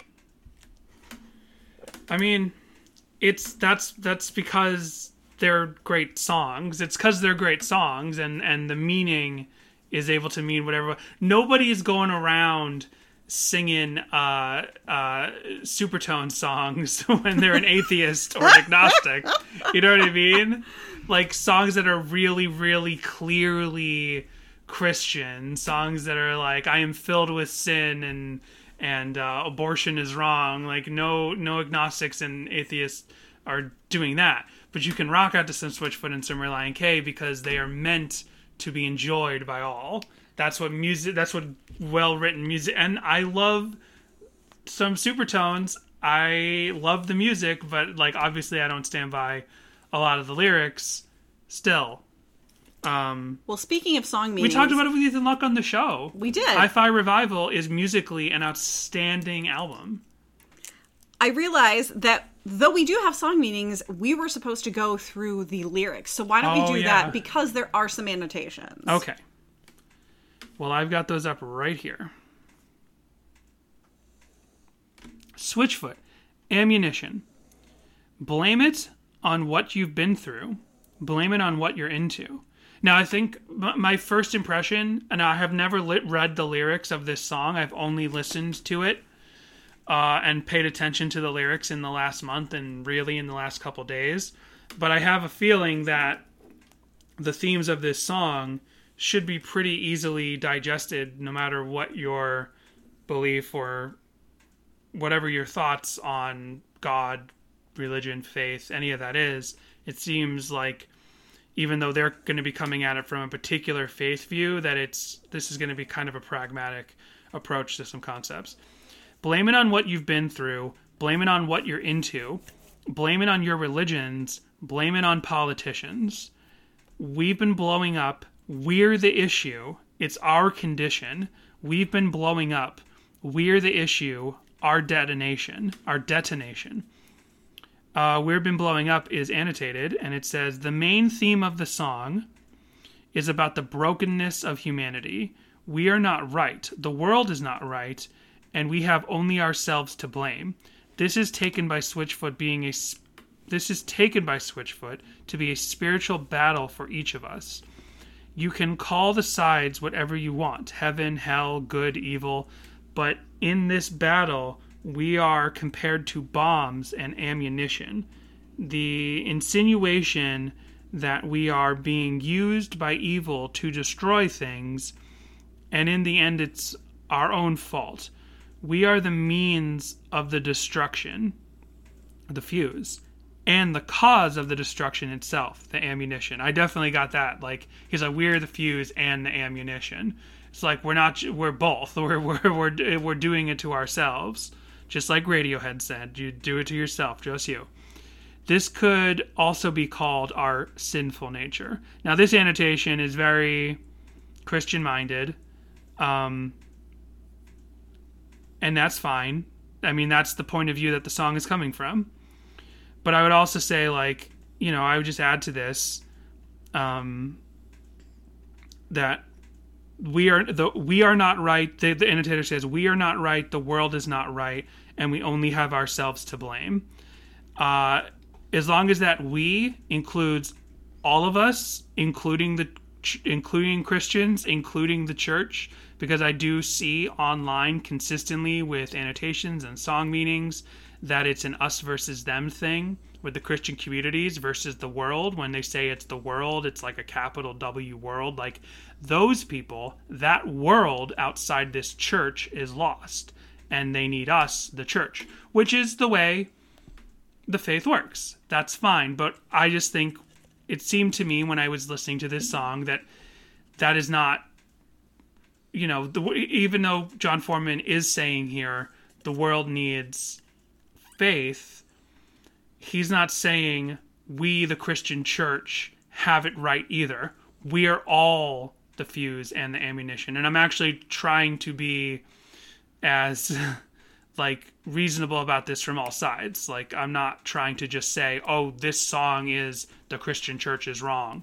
I'm trying to say, like, he's pointing the finger in, and he is someone that believes in Christ. So he's pointing the finger in. And if you're a Christian and you hear this song, you better be pointing the finger in as well. You better admit that you are part of the world. Which is something we have this discussion a lot with Relient K songs as well. Right. There's also at the very bottom, there's a section which we've never come across in our Relient K dives, but it says, what have artists said about the song? And it says, Einstein said, without belief in the inner harmony of the world, there would be no science. Maybe. I say without the dissonance of our modern age, there would be no rock and roll. There lies the tension between the harmony and the dissonance. We're the problem, we're the issue. This is a tune that feels really great to play live. Step on a distortion pedal and scream about the dissonance. John Foreman in a 2015 interview with Thought Co. Interesting. There's another lyric I really like here, and I don't know exactly what he means by it, but I definitely feel these words. I have no generation, show me my motivation, one world, one desperation, one hope, and one salvation. The phrase, I have no generation, can mean a couple of different things. It's possible here that he means like he sees the other people of his age and he thinks that their values do not match with his values. That could be an interpretation of it. But when I think of the phrase, I have no generation, it's really just like, you know, I have never felt in tune with other people my age. Maybe a little bit more now that we're all kind of even keeling out. But even now when I see like the I don't know, like, I guess as I'm getting into fatherhood and I'm seeing like posts about fatherhood, I'm like, oh, I get that now. I get that one. And there's a whole generation of people out there my age experiencing fatherhood, and it seems like we're all experiencing it in the same way. But when I saw my generation in both the church, both the Christians, the youth group, and the rest of, and people who were not in the, don't want to segregate them out, but people who were not in the Christian church and not in the youth groups, I never felt a part of any of those. So I always felt like I didn't have a generation. And then sometimes when I see like the cliches of the millennials and the cliches of Gen X, I'm like, I don't feel like I'm any of these. You know what I mean? Like, I always felt like, I was so glad when the phrase Xennial came up. I was, especially because like as the talk about millennials and like millennials are ruining this industry and millennials are ruining that industry and millennials have ruined this industry. I'm like, we don't need those industries. They're not spending money on those industries because we don't need those industries anymore. And if you boomer newspapers are really upset about that, why don't you go spend more of your money on those industries? But like when, you know, the degradation of millennials would happen in the early 2010s, like the jokes against them, like still living with your parents and all that stuff, I was like, I felt like, of course I felt like a lot of that's bullshit, but I was like, also like, I don't feel like I don't feel like I'm the person you're talking about when you talk about millennials. I've always felt outside of my generation, is what I'm trying to say. How do you feel about your generation, Jessica? Do you feel like a millennial? I feel like I saw the best minds of my generation destroyed by madness. Starving hysterical. Exactly. That is my favorite They Might Be Giants song. That is actually, I feel like very much like a millennial. I'm like right smack dab in the middle of the generation of millennial, and yeah, I definitely am like, yeah, it's me. And in the bridge, look at what, and there's no annotation on this, when there absolutely should be. Look at what a mess we've made of love. Look at what a mess we've made of love. Look at what a mess we've made. We've got ourselves to blame. Look what a bomb we've made of love. Like, look what a mess we've made of love. He didn't say, look at how much we've ignored love, or look at how much the world doesn't care about love. He said, look at what a mess we have made of love.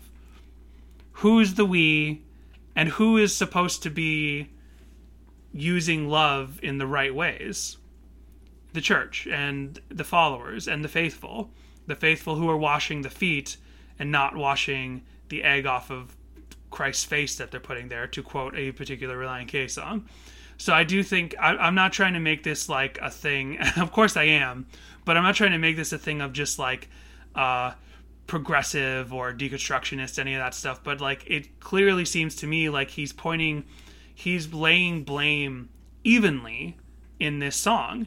And nowadays, when that is such a radical thing to do, and as people are like getting more upset when like they learn just how the Christian bands that they always have enjoyed have certain beliefs in their faith that they don't share, and they're like, how could this be true? I'm like, look at this song, look at Ammunition.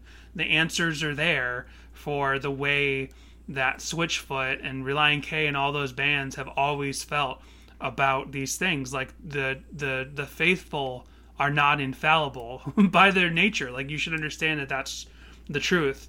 It's the Christians who have made a mess of love, and they made more of a mess of it today than they did in 2004 when this song came out.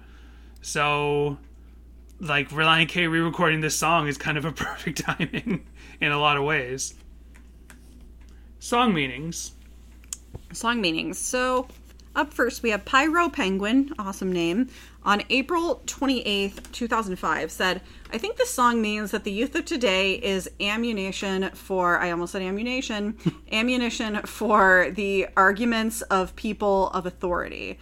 I mean, when we do something bad, weapons in schools, drug usage, statistics, etc., it just gives those who want to censor us and control us more ammunition legally. They have a reason to enforce stupid zero-tolerance laws and allow metal detector checkpoints in schools and things like that just because they have the statistics to prove that we need them. I think what he's saying here is that we can either blame it on other forces, or we can take on the responsibility of not doing the stupid shit that gives these people power. After all, that's what most of them really want. Just my opinion. Take it if you like it. This song is definitely a Rorschach test. Like, more than a lot of Relient K songs we talk about. Like, depending on your feeling, just like, reading context into communication. Like, when you read a text, your mood might cause you to read that text differently than the sender meant it. I think this song has a lot of truth in it, but it's going to speak to the truth within the listener. Like, this is more of a Death of the Author song than I think I've ever seen with Relient K. Maybe we should do a podcast about this band. Maybe. Schnazzy Squeaker on December 28th, 2004 said, this is an awesome song and John Foreman is hot. That and Faith makes the band. God rocks. Pieces X of XU. Amazing name. I love it. On January 28th, 2006 said, I'm going to piggyback off of Pyro. This song is saying stop blaming the government, stop blaming the minorities, your past, and so on and so on. But really, if we want to see change, it's up to us. We are the powder keg to cannon. Like Gandhi said, you must be the change you want to see in the world. Also, I think it's sort of politely condemning what our society is like today and how corrupt it is. Look what a mess we've made of love. We've got ourselves to blame. Look what a bomb we made of love. When he said, look what a bomb we've made of love. Now, I didn't pay attention to this song my entire life. I didn't know the words before. It kind of sounds like he's like saying, well, look what a bum we've made of love. I also heard that, but I'm like, he definitely didn't say, look what a bum we've made of love. Right. Jaffe on May 23rd, 2006 said, I agree with Pyro Penguin, but I also feel it is addressed to all of us, not just the youth. The chorus, we've been blowing up, we're the issue, says that it's not other problems that have been blowing up, not other problems that are the issue, it's humanity that is the issue. We are the ammunition with a short fuse. So long as we keep trying to find other reasons, such as religion, politics, current trends, etc., for the state of the world, and ignore that we are the root of it all, we will remain ammunition for further destruction. The bridge, look what a mess we've made of love, reminds me of the movie The Green Mile. Didn't read the book, by the way, sorry. When John Coffey says he killed them with their love for each other. That's how it is every day all over the world. We abuse love, we corrupt it, we use other people's love as leverage to control them. The Good Tofu on April 27th, 2007 said, April 12th, said, I almost agree with Pyro Penguin, but look what a bomb we've made of love seems to make it seem that we've forgotten all about it, that as Christians our message of love has bombed, not done well as in bombing a test.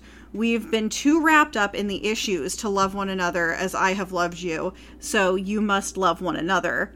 By this all men will know that you are my disciples if you love one another.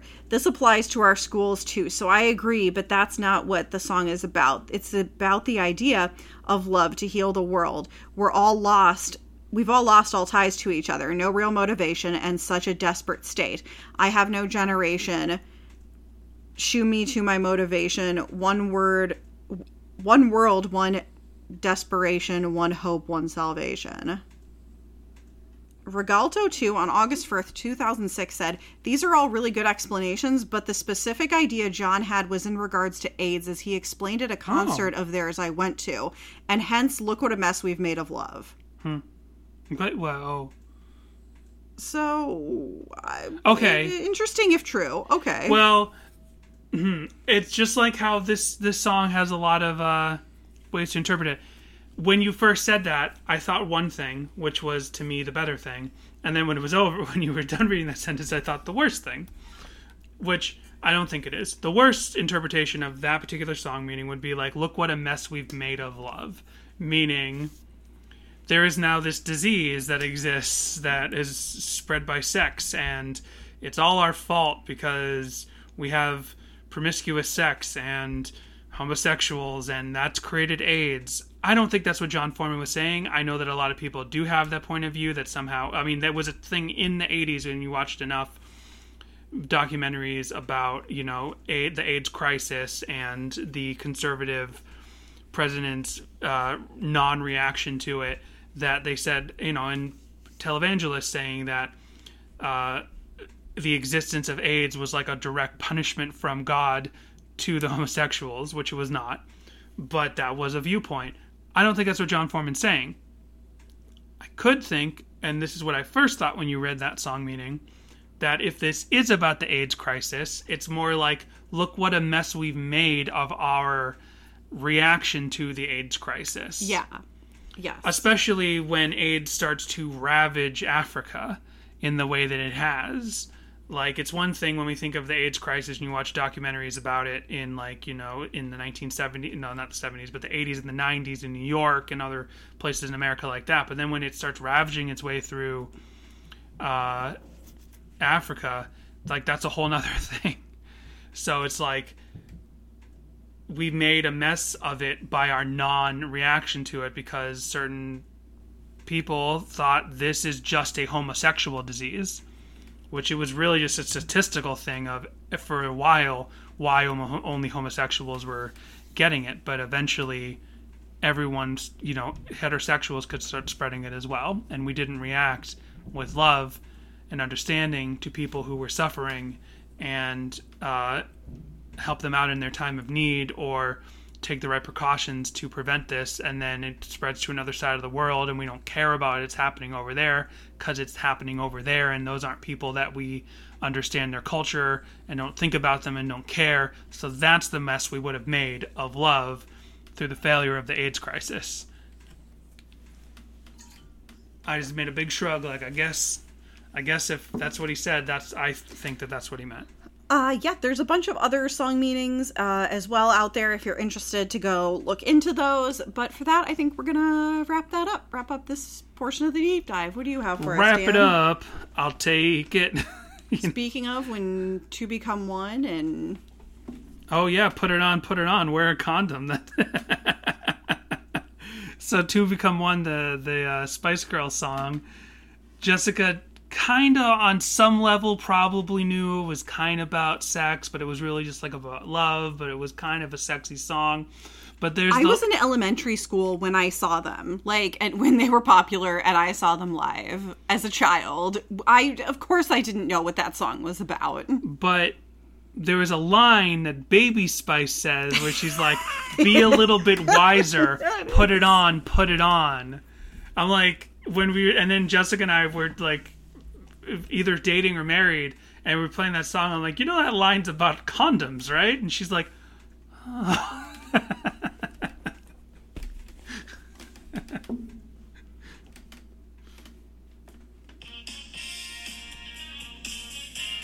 Oh, we're rocking. I just wanted to, because I quoted Wrap It Up, I'll Take It, which is in a lot of commercials. The Fabulous Thunderbirds. I've just never really heard the song. What are you, a white privileged dude in the 90s? My goodness. It's like a country blues song or something. Yeah, that's what... Talk about generations. Boomer men love it. Jessica and I love watch the enough blues. 80s, 90s, and 70s things that we realize boomer men, especially boomer celebrities, love the blues. They love the blues. It clicked for us when we started watching Baywatch, because we were because there's so much 90s culture in Baywatch. It's man, they love the white dudes in Los Angeles in the 80s and 90s. They love the blues. They thought it was the coolest thing in the world. Yep.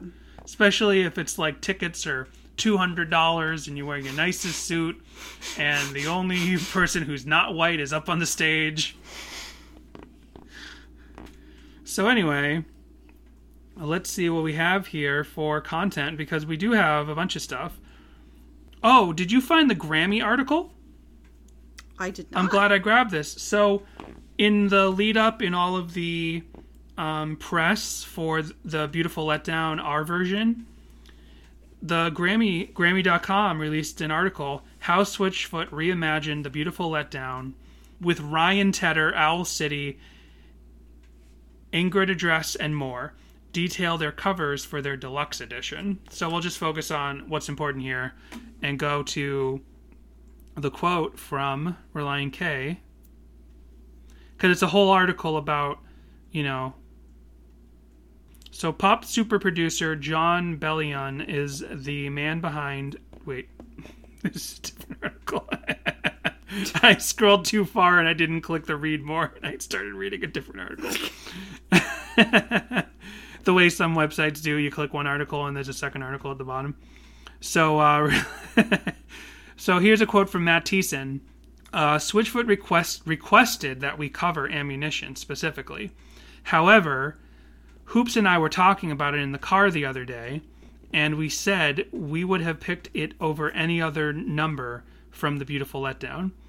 I always loved the energy of the song. It has a tinge of pop-punk flavor that especially appealed to me at the time the album was released. That's Relient K's specific quote. But then Switchfoot had some quotes about why they did this, and I think a lot of this might be in a press release that came out for the release of Beautiful Letdown, our version. And actually, I forgot there's also a Jesus Freak Hideout article, which is really the one that I want to read. The Beautiful Letdown, our version, about the project, the band says, and this is on Jesus Freak May 3rd, 2023. Also, it was announced a while ago. I didn't realize it was announced all the way back in May. Time flies. This album has meant the world to us for 20 years. As our way of honoring the journey we've been on together, we re-recorded the album in its entirety. It's our way of saying thanks. Thanks for singing these songs for 20 years. While the music is available, and that's not the quote I wanted to read. I could have sworn it was either in the Grammy article or the Jesus Freak Hideout article, but it's a quote about why they recorded it. They wanted to honor the legacy, but they didn't specifically say we did this because our record label wasn't being cool. But they said something kind of like that. Whatever. I'm not as good at pulling text articles as you are, apparently, but somehow I came across these ones. Anyway, I'm better at pulling videos and covers and stuff. At least I think I am. I agree. And I think that you might actually be better at the deep dive as well, since you came across this article and I did not. Well, I somehow came across it because I start in Google and I look at a couple things for like SoundCloud and stuff in there. But I saw, Grammy article, just in case Jessica didn't get this. That looks pretty significant. Like, how many Relient K articles are there on Grammy.com? Right. That's why I'm like, how did this not come up? Because I did multiple deep dive, like keyword deep dives for this, and clearly I was not thorough enough. So you mentioned before, earlier in the episode, that there's like a video of Relient K possibly, talk about how they love Switchfoot. I swear I've seen that video as well. That's where I think they pulled the quote from. 2 articles back. Right. Because the I've Grammy heard that article. before. The Grammy article. Because I've heard them saying that before. I couldn't find that video. You didn't find that video, did you? No. Okay. It might have been a story, or it might have been it might have been a smaller piece in a bigger video that I didn't go watching all of the promotional stuff for the Beautiful Letdown Deluxe Edition, right? It's in there somewhere. There's separated videos of just the 21 Pilots guy and just the Jonas Brothers talk about how much they love Switchfoot. I couldn't find a separated video of just Relient K talk about how much they love Switchfoot. Although I swear, even before this year with the Beautiful Letdown 20th anniversary, I swear I've seen multiple videos of Relient K saying we love Switchfoot. Yep. I kind of have similar content later. Yeah, because do you know what did come up in my deep dive is the little like skit thing that they did before the Searching for America tour. Yeah, like where they're like, love Switchfoot. I'm not gonna. We've talked about that on the podcast before, but I have something, an offshoot of that's a little bit more unique that we definitely have never talked about. But here instead, we'll play. This is a Instagram reel from September 20th, and this is. It says it's Thiessen. Oh yeah, still playing, but no pick. Still not picking it up. This is Relient K posted this to their Instagram. Here's Matt Thiessen playing some guitar on the build section. They call it the build section. I call it the slow pretty part. That we added. Oh, did they add it? See, now I don't have this original song Ammunition in my head enough to notice it's the build, the slow pretty part, that they added to their cover. That doesn't exist in the Switchfoot version. Pretty sure, back to the quote underneath here, for our cover of Switchfoot's Ammunition. Pretty sure there is an open string alt tuning going on here. Also, remember how he's always played without a pick, using only his thumb like this? It has a unique feel, almost like a slight envelope filter, if you say so. The only effect in the signal chain is a Boss limiter. I'm laughing because I don't understand any of this. I know what signal chain means, but I don't know what Boss limiter means. This is one of my favorite parts of the song. What you think? And that's Hoops typing there. So let's play this part from the studio of Thiessen playing the build slow pretty part of their cover of Ammunition. Nice.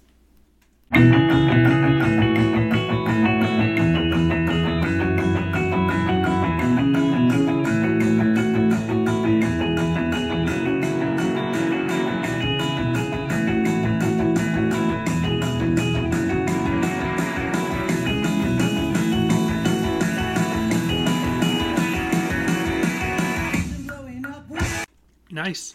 A lot of cowbell in there. No, I think that's the metronome. Yeah, it's not called a metronome, but it's the beat keeper. There's a thing. Oh man, I learned this. Welcome I to know our this music word. podcast. No, I know this because like drummers use it a lot. They just have it in their head so they don't lose time. You know what I mean? Mm-hmm. Whatever. Welcome to our music podcast. You're right. So, let's see what else. There's that on Instagram. And then, Yeah. Oh, this was so on Switchfoot's YouTube page. There isn't a lot of stuff I found, on YouTube. The song's too new. Nobody's done stuff specifically. Just like any other Case for Karaoke thing, we're not going to find a lot of content, video content, fan content about the Relient K version. But there's enough about the original Switchfoot version that's what I focused on. Now, did you come across the drum cover of the Relient K version? Mm-hmm. Okay. There's drum covers. There's tons of guitar covers, tons of drum covers of the original 2004 version of the song as well. But I don't bring that stuff, it's drum covers, guitar covers, play-along covers, yeah. But what I did find is that this song, whoa, that is very loud. This song is a live version of this, is on Switchfoot's official YouTube page. Nice. I guess also like however Vivo works or how it still works. You remember Vivo? Mm-hmm. Vivo was the music video website. You actually went to vivo.com to watch music videos.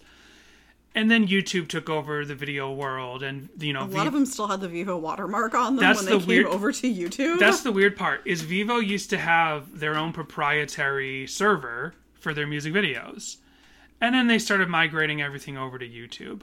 Well, then it would get weird where, there's things that happen out there where a video is blocked because the record label would have the rights to it set wrong.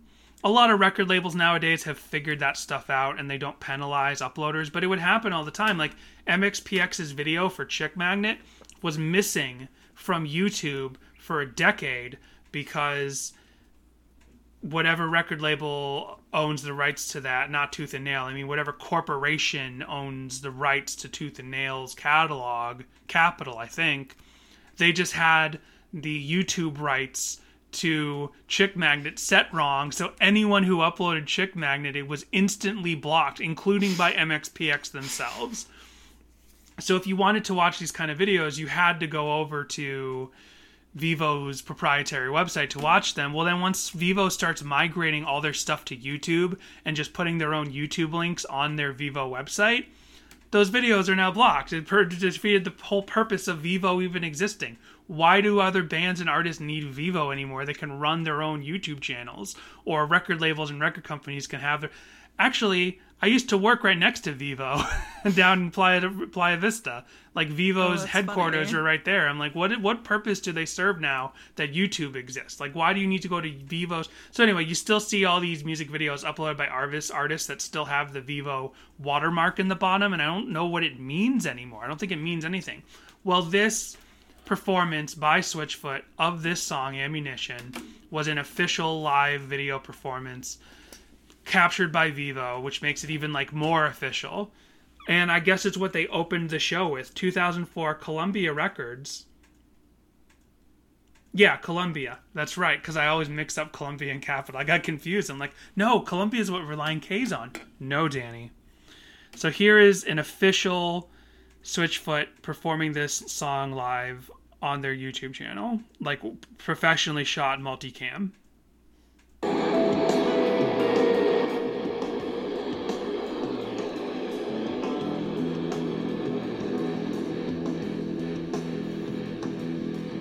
Thank you, ladies and gentlemen. We're Switchfoot from San Diego, California. Welcome to the show. It's like extra funky. It is. I like it. This is the Ammunition. I got an extra funky version coming up later, by the way, boy. by a cover. Yeah, this is kind of their more punky song. And the funny thing is, Switchfoot, especially here in 2004, their appearance doesn't look any different from other pop-punk bands at the time, even though Switchfoot is not a pop-punk band. Right? Especially that... Oh, by the way... John Foreman's hair threw me when I saw it. I looked over. He has very quote-unquote emo hair. Yeah. Which I don't like to They adhere all to the do. modern concept of emo, but...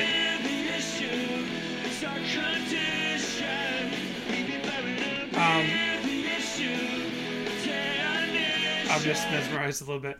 So, by the way, that thing that I could never quite name, I want to run this by you.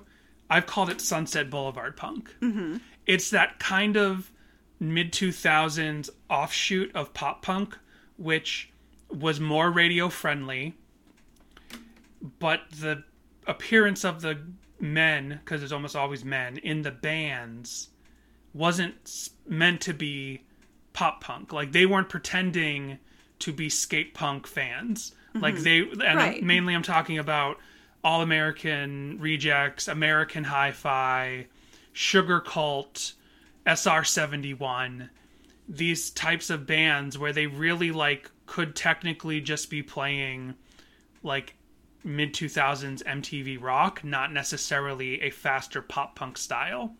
I've called it Sunset Boulevard Punk because they look like Sunset Boulevard guys from the mid-2000s. What do you think of this? Macy's Punk.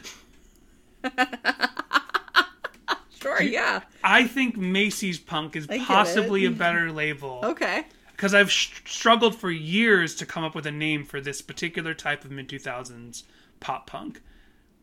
I think that's what I'm going to call it from now on, Macy's Punk. Because the guys in these bands, they're dressed very nice, but with just a little bit on the edge. Right, yes. But they're always, especially like when, I can't remember which band it was, but I think it was Sugar Cult or somebody. I was like watching a music video and they had like just a nice button-up shirt, but it was just a little edgy. And I'm like, that's the kind of stuff you can still get in the men's section of Macy's today, of like the nice night out section. Right. Hilarious. So anyway, this live version is lots of fun. This is my favorite Switchfoot song. It's a great chorus too. It's like one of those really simple driving. Yeah. Like it's just one word belted out in a couple notes. It's great. There's a badly spleetered version uploaded, so it's the original studio version from 2004, digitally spleetered out, and then called the karaoke version, but it sounds like an abomination.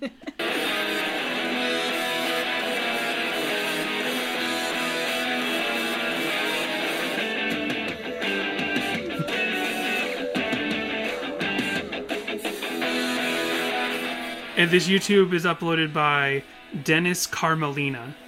And they actually have the lyrics on the screen. Like, you would ever bother to really sing to this version of the song. Right. Well, maybe. Where you can kind of hear him in the background.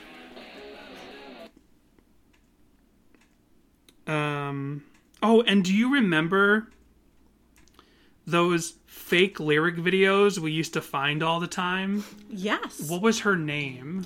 Oh my gosh. Yes. I can't remember her name anymore because she disappeared. So yeah.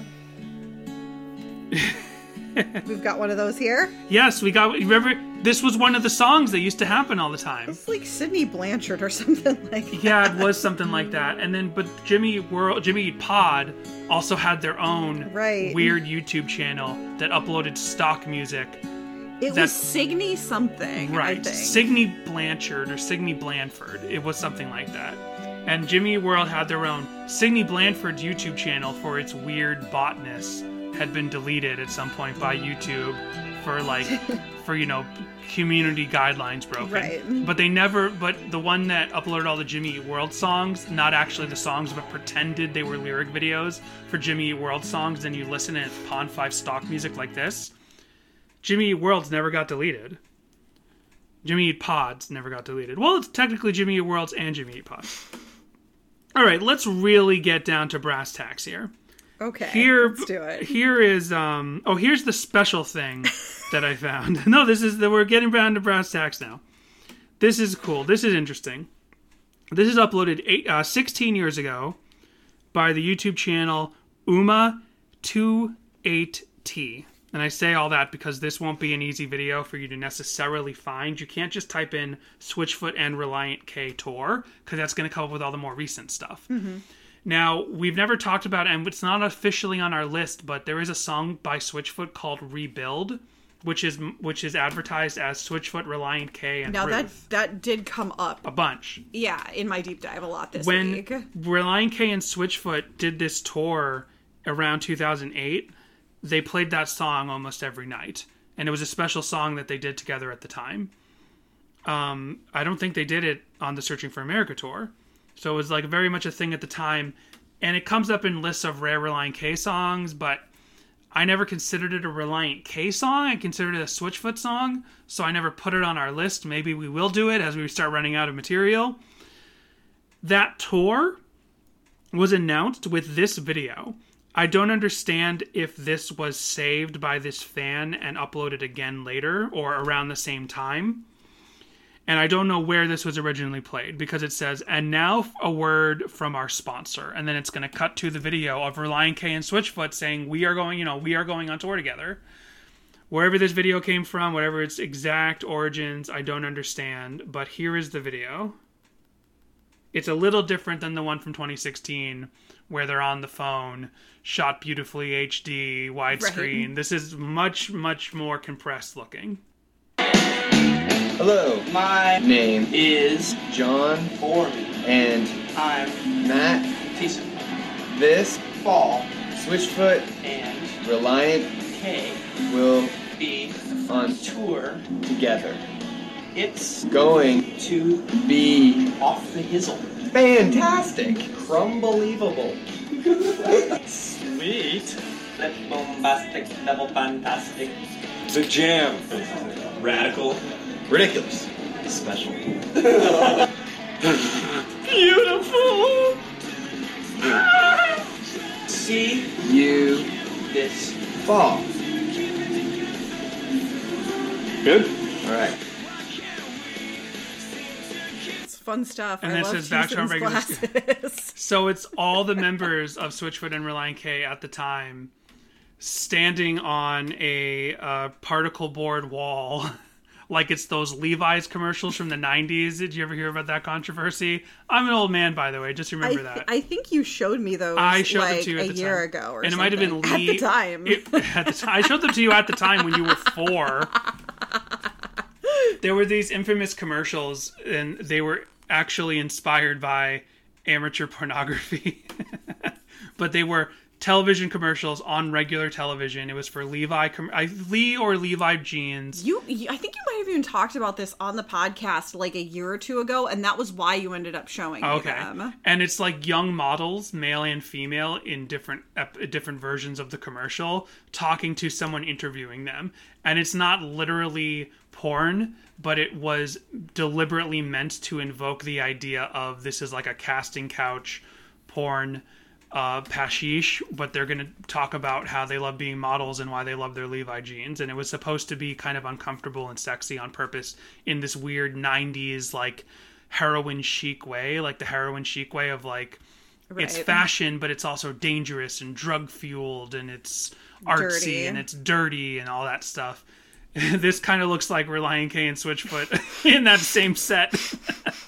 And then it cuts back and forth word by word between John and Matt, giving the main part of the script of, hey, we're going on tour. And then it starts cutting to all the other members, and it was Schneck you heard going, double bombastic. Exactly. I'm going to have to give John Schneck a heads up. Like, I'll be posting this on our social media soon. How do you feel about that? Shaggy was very popular back in the day. I think that's who does that song. If you told Shaggy he was popular, he'd be like, it wasn't me. I wasn't popular. It wasn't me. Get Good it? stuff, Dan. I do. It's good stuff. That's real good stuff. Yep. So You're a dad now. I have to expect more of that. I've been practicing my dad jokes since I was 14 years old. Thank you very much. Probably since I was 8, to be honest. So lots of AMVs. Fooly Cooly, Kingdom Hearts, Naruto, Inuyasha, and then a live-action AMV-style video to the X-Men movies, to the Patrick Stewart X-Men movies. Nice. I don't know, I just picked Patrick Stewart because he's the one on the Max Res default, not Hugh Jackman.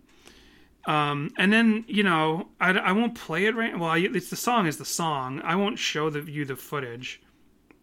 But if you want to go look at it, I'll just mention it. This is the video that someone made like about all of like the political unrest stuff that was going on. This video is uploaded in 2006. This song is a dark song in many ways, but I believe it has a message that should not be ignored. I didn't make this as an anti-war video, nor should it be taken as such. I am simply trying to show the devastation that humanity causes, the horrible things we have done to each other, the way that sin has crippled our world. Switchfoot is a Christian band. I make this a Christian video. That's why that's what the song is intended to be. And it's just a lot of like news footage and stuff from the Middle East and things that you might definitely question, what their feelings are on some stuff, like footage of 9/11, footage of recovery and different things, and actual footage of one of the towers. Okay. Yeah, I don't know. I'm not gonna, it exists out there. I don't feel like naming them. I'm not trying to also like, not dox them, but I'm not trying to cancel them. I'm just saying it's a weird video, and I get it, especially if you have that early 2000s anxiety about all the things that were happening politically, war, the, Iraq, Iran, and all those things. And those things have never stopped, and those things have existed for every generation ever. But if it was new to you, the new 24-hour news cycle, and that builds on your anxiety, and this song somehow speaks in a cathartic way to that anxiety, it makes a lot of sense. But it's just an interesting point of view, especially to just see that. It was something I've never seen with a Relient K song. I've never seen someone's kind of like cathartic output of editing together a bunch of like world tragedies from the early 2000s set to I Am Lion-O. Danny, what's your favorite war song? This song or Holy Wars by Megadeth? I guess Holy Wars by Megadeth. That song's less about war and more about one of the few times where Mustaine admitted he's a dumbass. It's one of those few Mustaine pointing the finger inward and saying "fools like me." Anyway, okay, now we're getting down to brass tacks. Time for the covers, and they are all amazing in their own ways. This one looks fantastic. This is from October 23rd, 2007. This is a low-res, 420p video. Everyone is just pixels. How cursed is it? It's a little cursed, but it's kind of aesthetically awesome in a 2000s way. Okay. Because they're in a very dark, at least the camera is picking it up as a very dark performance space. And this is the band OHC playing Ammunition by Switchfoot at the Basement. Now, the Basement, and in this context, I can't tell. This could be like a youth group called The Basement, or this could be like a youth group related coffee house called The Basement, or honestly, this could be like someone's basement. This could be someone's basement, but this could be like an all ages venue where like young bands come to just like play stuff, because I used to go to things like that. It didn't come up in our Pop Punk That Made Me playlist, but I used to go to, there was a couple of different all ages, and usually they were like art spaces. Like during the day, kids would go there to like paint and stuff, but then in the evening, bands of all kinds, of any non-denominational, of any kind of band, right, of young kids, non-religious, religious, everyone would come together. And I think that also partially is what molded my view between supposed secular and Christian music, is that a lot of the local bands, they all played together. Like the Christian bands played with the non-Christian bands. Gotcha. And that's the way that a lot of Christian bands came up. Like the Insiders didn't have other Christian ska bands to play with in Detroit, right, in the 90s. So they were playing with every other kind of ska band, and they were playing with every other kind of band. They had to play all of those youth groups where they just didn't care. Yeah, exactly. So anyway, I can't tell if this is a faith-based venue or not, but it is a dark basement with some cool lights. It could be like a non-profit art space. It could be a church basement with a youth group setting. They sound amazing in a slightly ironic, but you just got to understand what I think is amazing. So check out OHC. I'm going to make the lead up to this, me playing this, as long as possible. Here they are.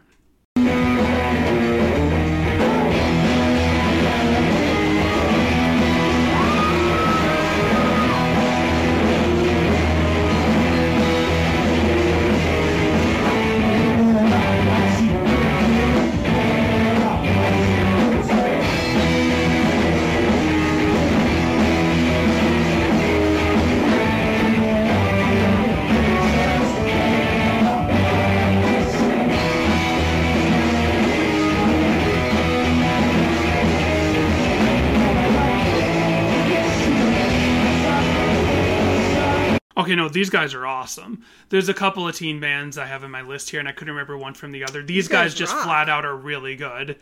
Like, these guys are well practiced. They know their instruments. They sound really good.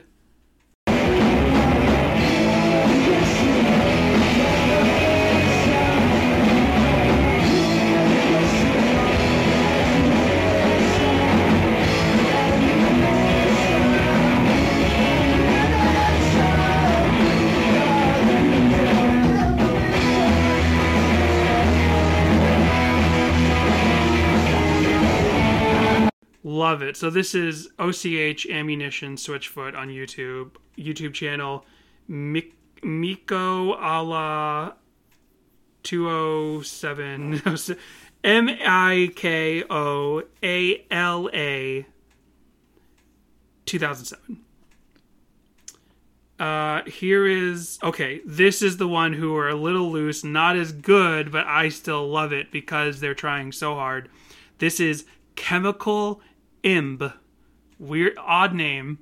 Chemical IMB is the name of this band. And this one is in a gym. This one is literally in a gym. And it's only from 9 years ago.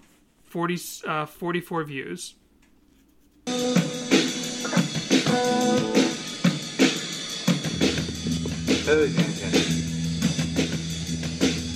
I think this is like actually also to give them a little bit more credit here. I think this is like a loose like practice rehearsal setup that they just happen to be filming because you hear a lot of people chattering in the background. He just came up and like tap the microphone. Was like, hey.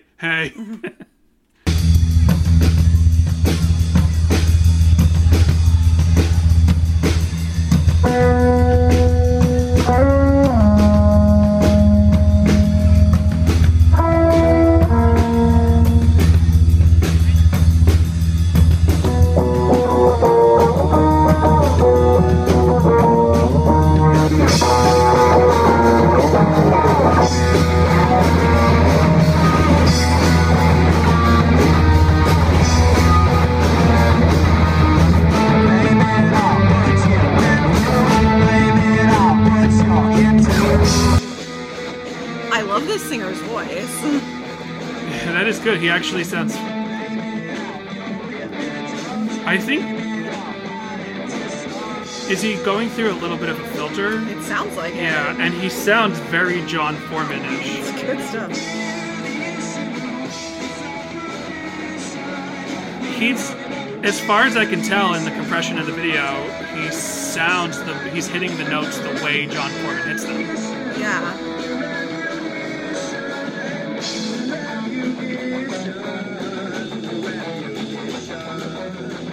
Playing fast and loose with the lyrics there.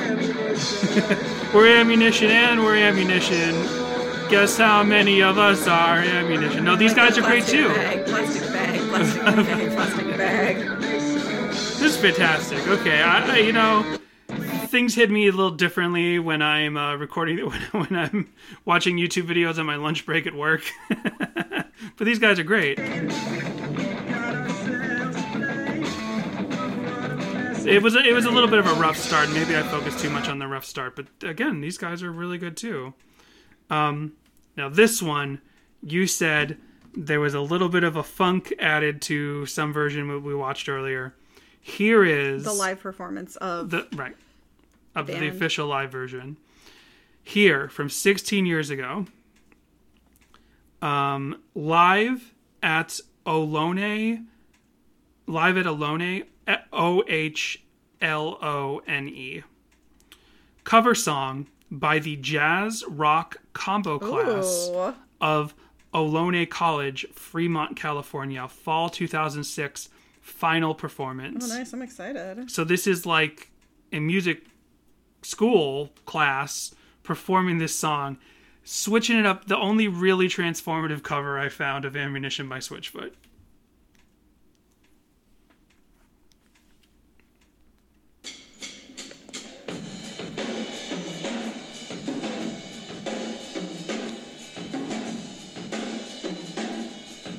Also, like 25 people in the band. They have 3 female singers, and then like 5 or 6 instrumentists. Instrumentalists.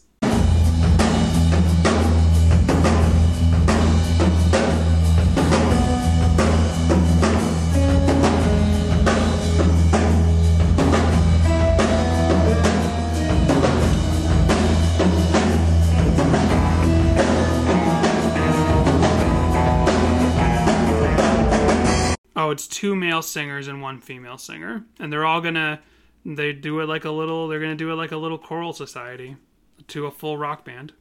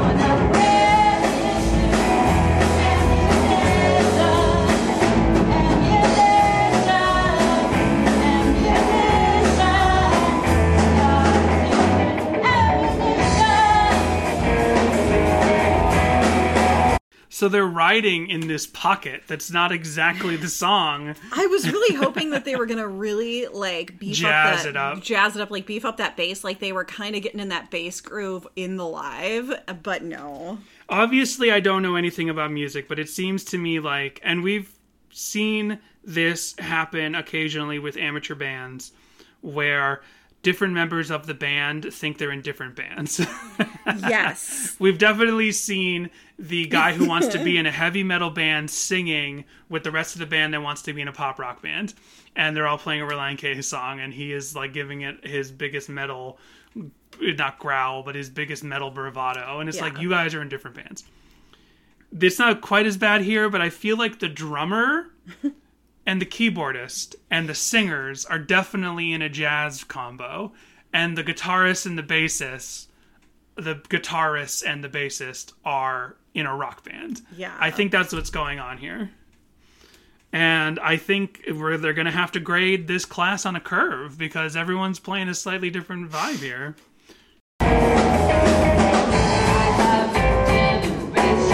Show me my motivation.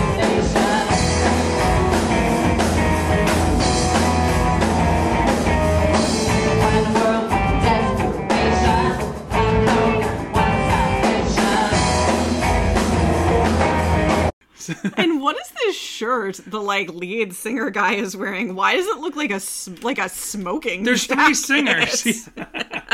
He's got like a, I don't know what it's like. He definitely looks like Richard Cheese or something. It's like a silk bowling shirt. Like, what is he wearing? He's trying to dress like the male lead of Walk to Remember going on their date. He didn't wear anything That's loud. how we'll end the episode, is because we're almost there in this 3-hour episode, but we'll talk about me watching Walk to Remember for the first time. So, yeah, I can't emphasize, there's 3 singers for some reason. It makes sense if you're a jazz combo. Also, she's doing that type of thing that I've never really cared for when it comes to female. I mean, I don't know, I guess that kind of singing has a place in certain types of music, but not in rock music. There's a ska band that I would I was otherwise... gonna say she sounds like she should be more like in a ska band. Well, that's the thing is, like, a lot of female-led ska bands have this kind of singing, and I've never, like, the band Meal Ticket, she has that kind of voice. Save Ferris, she does that once in a while, I was gonna say, but she doesn't do it as much on everything. That type of female singing, it must have its place in some type of music, but it doesn't have its place for me in punk, in rock. Oh, there's a kick-ass guitar solo. Relient K added a little to their cover, but so did the Alone College Jazz combo. Outstanding. Well, those are the covers, and then we have W. Paul Pulsipher's piano cover, which we can kind of have play us in the background, although he's going to sing, I think, as well. Or maybe he doesn't sing. Anyway, we'll get ready to wrap up, but I do want to talk about when we watched A Walk to Remember. Okay. So, Jessica knows this story.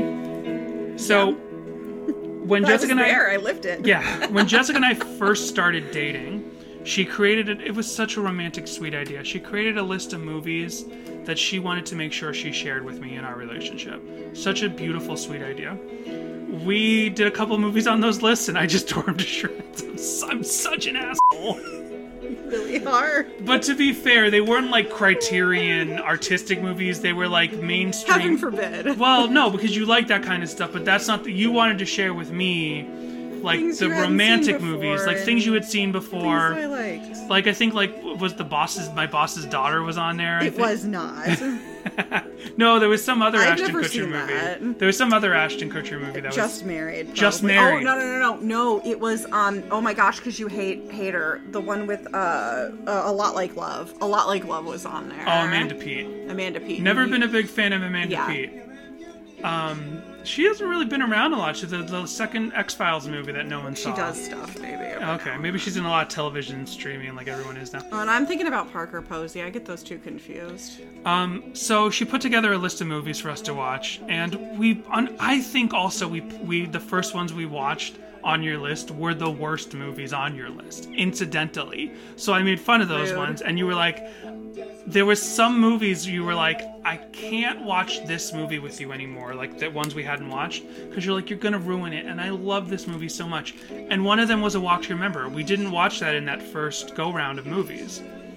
And we've been married for a couple years, and I was like, I want to watch A Walk to Remember with you. Oh, no, not a couple years. We were married for, like, almost a decade. Oh, right, because it was here in Los Angeles. Yeah. Okay. Before you finally watched it it. wasn't a decade. It was 5 years. At that point, we'd been married for 5 years, and we were sitting here. It was like 6 or 7. Okay, but we moved here to Los Angeles. We were married in 2010. We moved here in 2014. So it was a few years after that. So we were here, and I'm like, Jesse, I want to watch A Walk to Remember with you. For some reason, it finally came out. Maybe because of the Switchfoot stuff, and I was like, finally curious to see what part did Switchfoot play in the movie. What part did their songs play? I was like, Jesse, I promise you, I will not make jokes at this movie, and I didn't.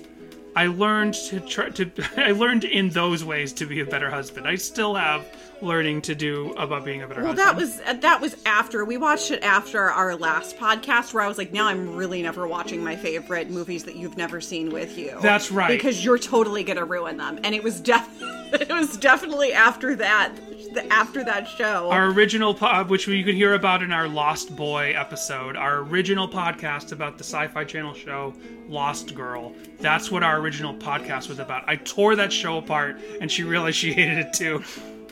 I didn't make you learn to hate Relient K. Anyway, after that, I had to Thanks. I had to really promise you I will not make any jokes at A Walk to Remember if we watch this together. And you were like, okay, all right.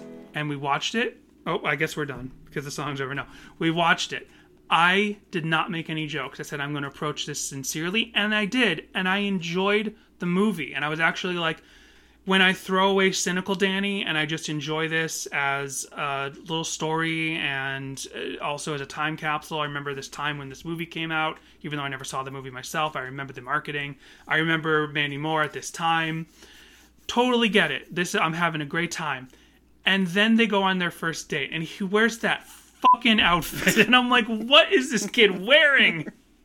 He looks like Tony Soprano, but like, what are you wearing? He's wearing like a clean white undershirt, or like a clean white t-shirt, and then over it he has not a bowling shirt, but a silk shirt that's just a little too big for him. I'm like, what the hell are you wearing? And I started making jokes about that. And it's like a yellowy cream color. Yes, but Jessica did enjoy those jokes, and I had a good time making fun of those.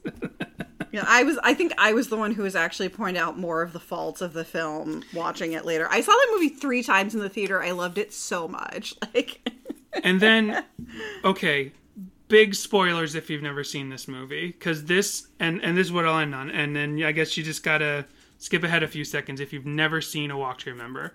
I had seen parts of it on cable. I knew the general sense of it. She's a Christian girl in the school. She has some sort of debilitating disease, and he's a little mean to her to be popular, but then they kind of become friends, and then he learns he's been too mean, and they fall in love. Cool. That's about as much as I knew about it. Here's the spoiler. This part never got sent to me through the zeitgeist. They get married. You're such a dick. I would no. I didn't make fun of this part. I was just no. I did not make fun of this part. I was just shocked that that's where the movie went. You did make fun of it. You laughed. I was so surprised, and it's beautiful. But she had beautiful. A list of all the things she wanted to do before she passed away, and one of them was get married in the church where her parents were married. And when I sat back and looked at it, I'm like, this is the only thing they could do, right? Because she wants to get this movie. They're not going to have them not be together by the end of the movie, but she's not going to, like, by the nature of it, she's not going to live for them long enough for them to, like, get married, and she's not going to have sex out of wedlock because it's a Christian movie. I'm not kidding. This was the decision that was made. Right? I have read both the book and seen the movie, and none of it mentions, like, oh, we want to get married just so we can bang Danny. No, that's not what I mean. It's not like people in Bible school. It's like, I got it, or Leanne in King of the Hill after she gets re-virginized. It's like, I just got to get married so I can have sex. When Owen Wilson plays her boyfriend in that episode.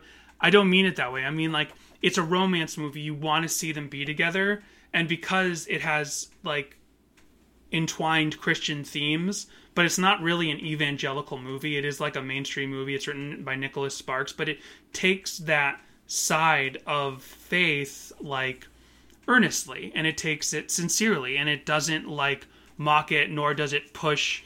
It doesn't exist as a movie to make you think, oh, I want to be Christian and I want to be a virgin until marriage as well. That's not the point of it, but it just takes her belief as a character sincerely, and it's like she's not gonna be with him before she dies unless they get married. So I'm like, logically, I guess this is the only way it can go, but I had no idea. It is shocking. It's more sincere, but it's just as shocking.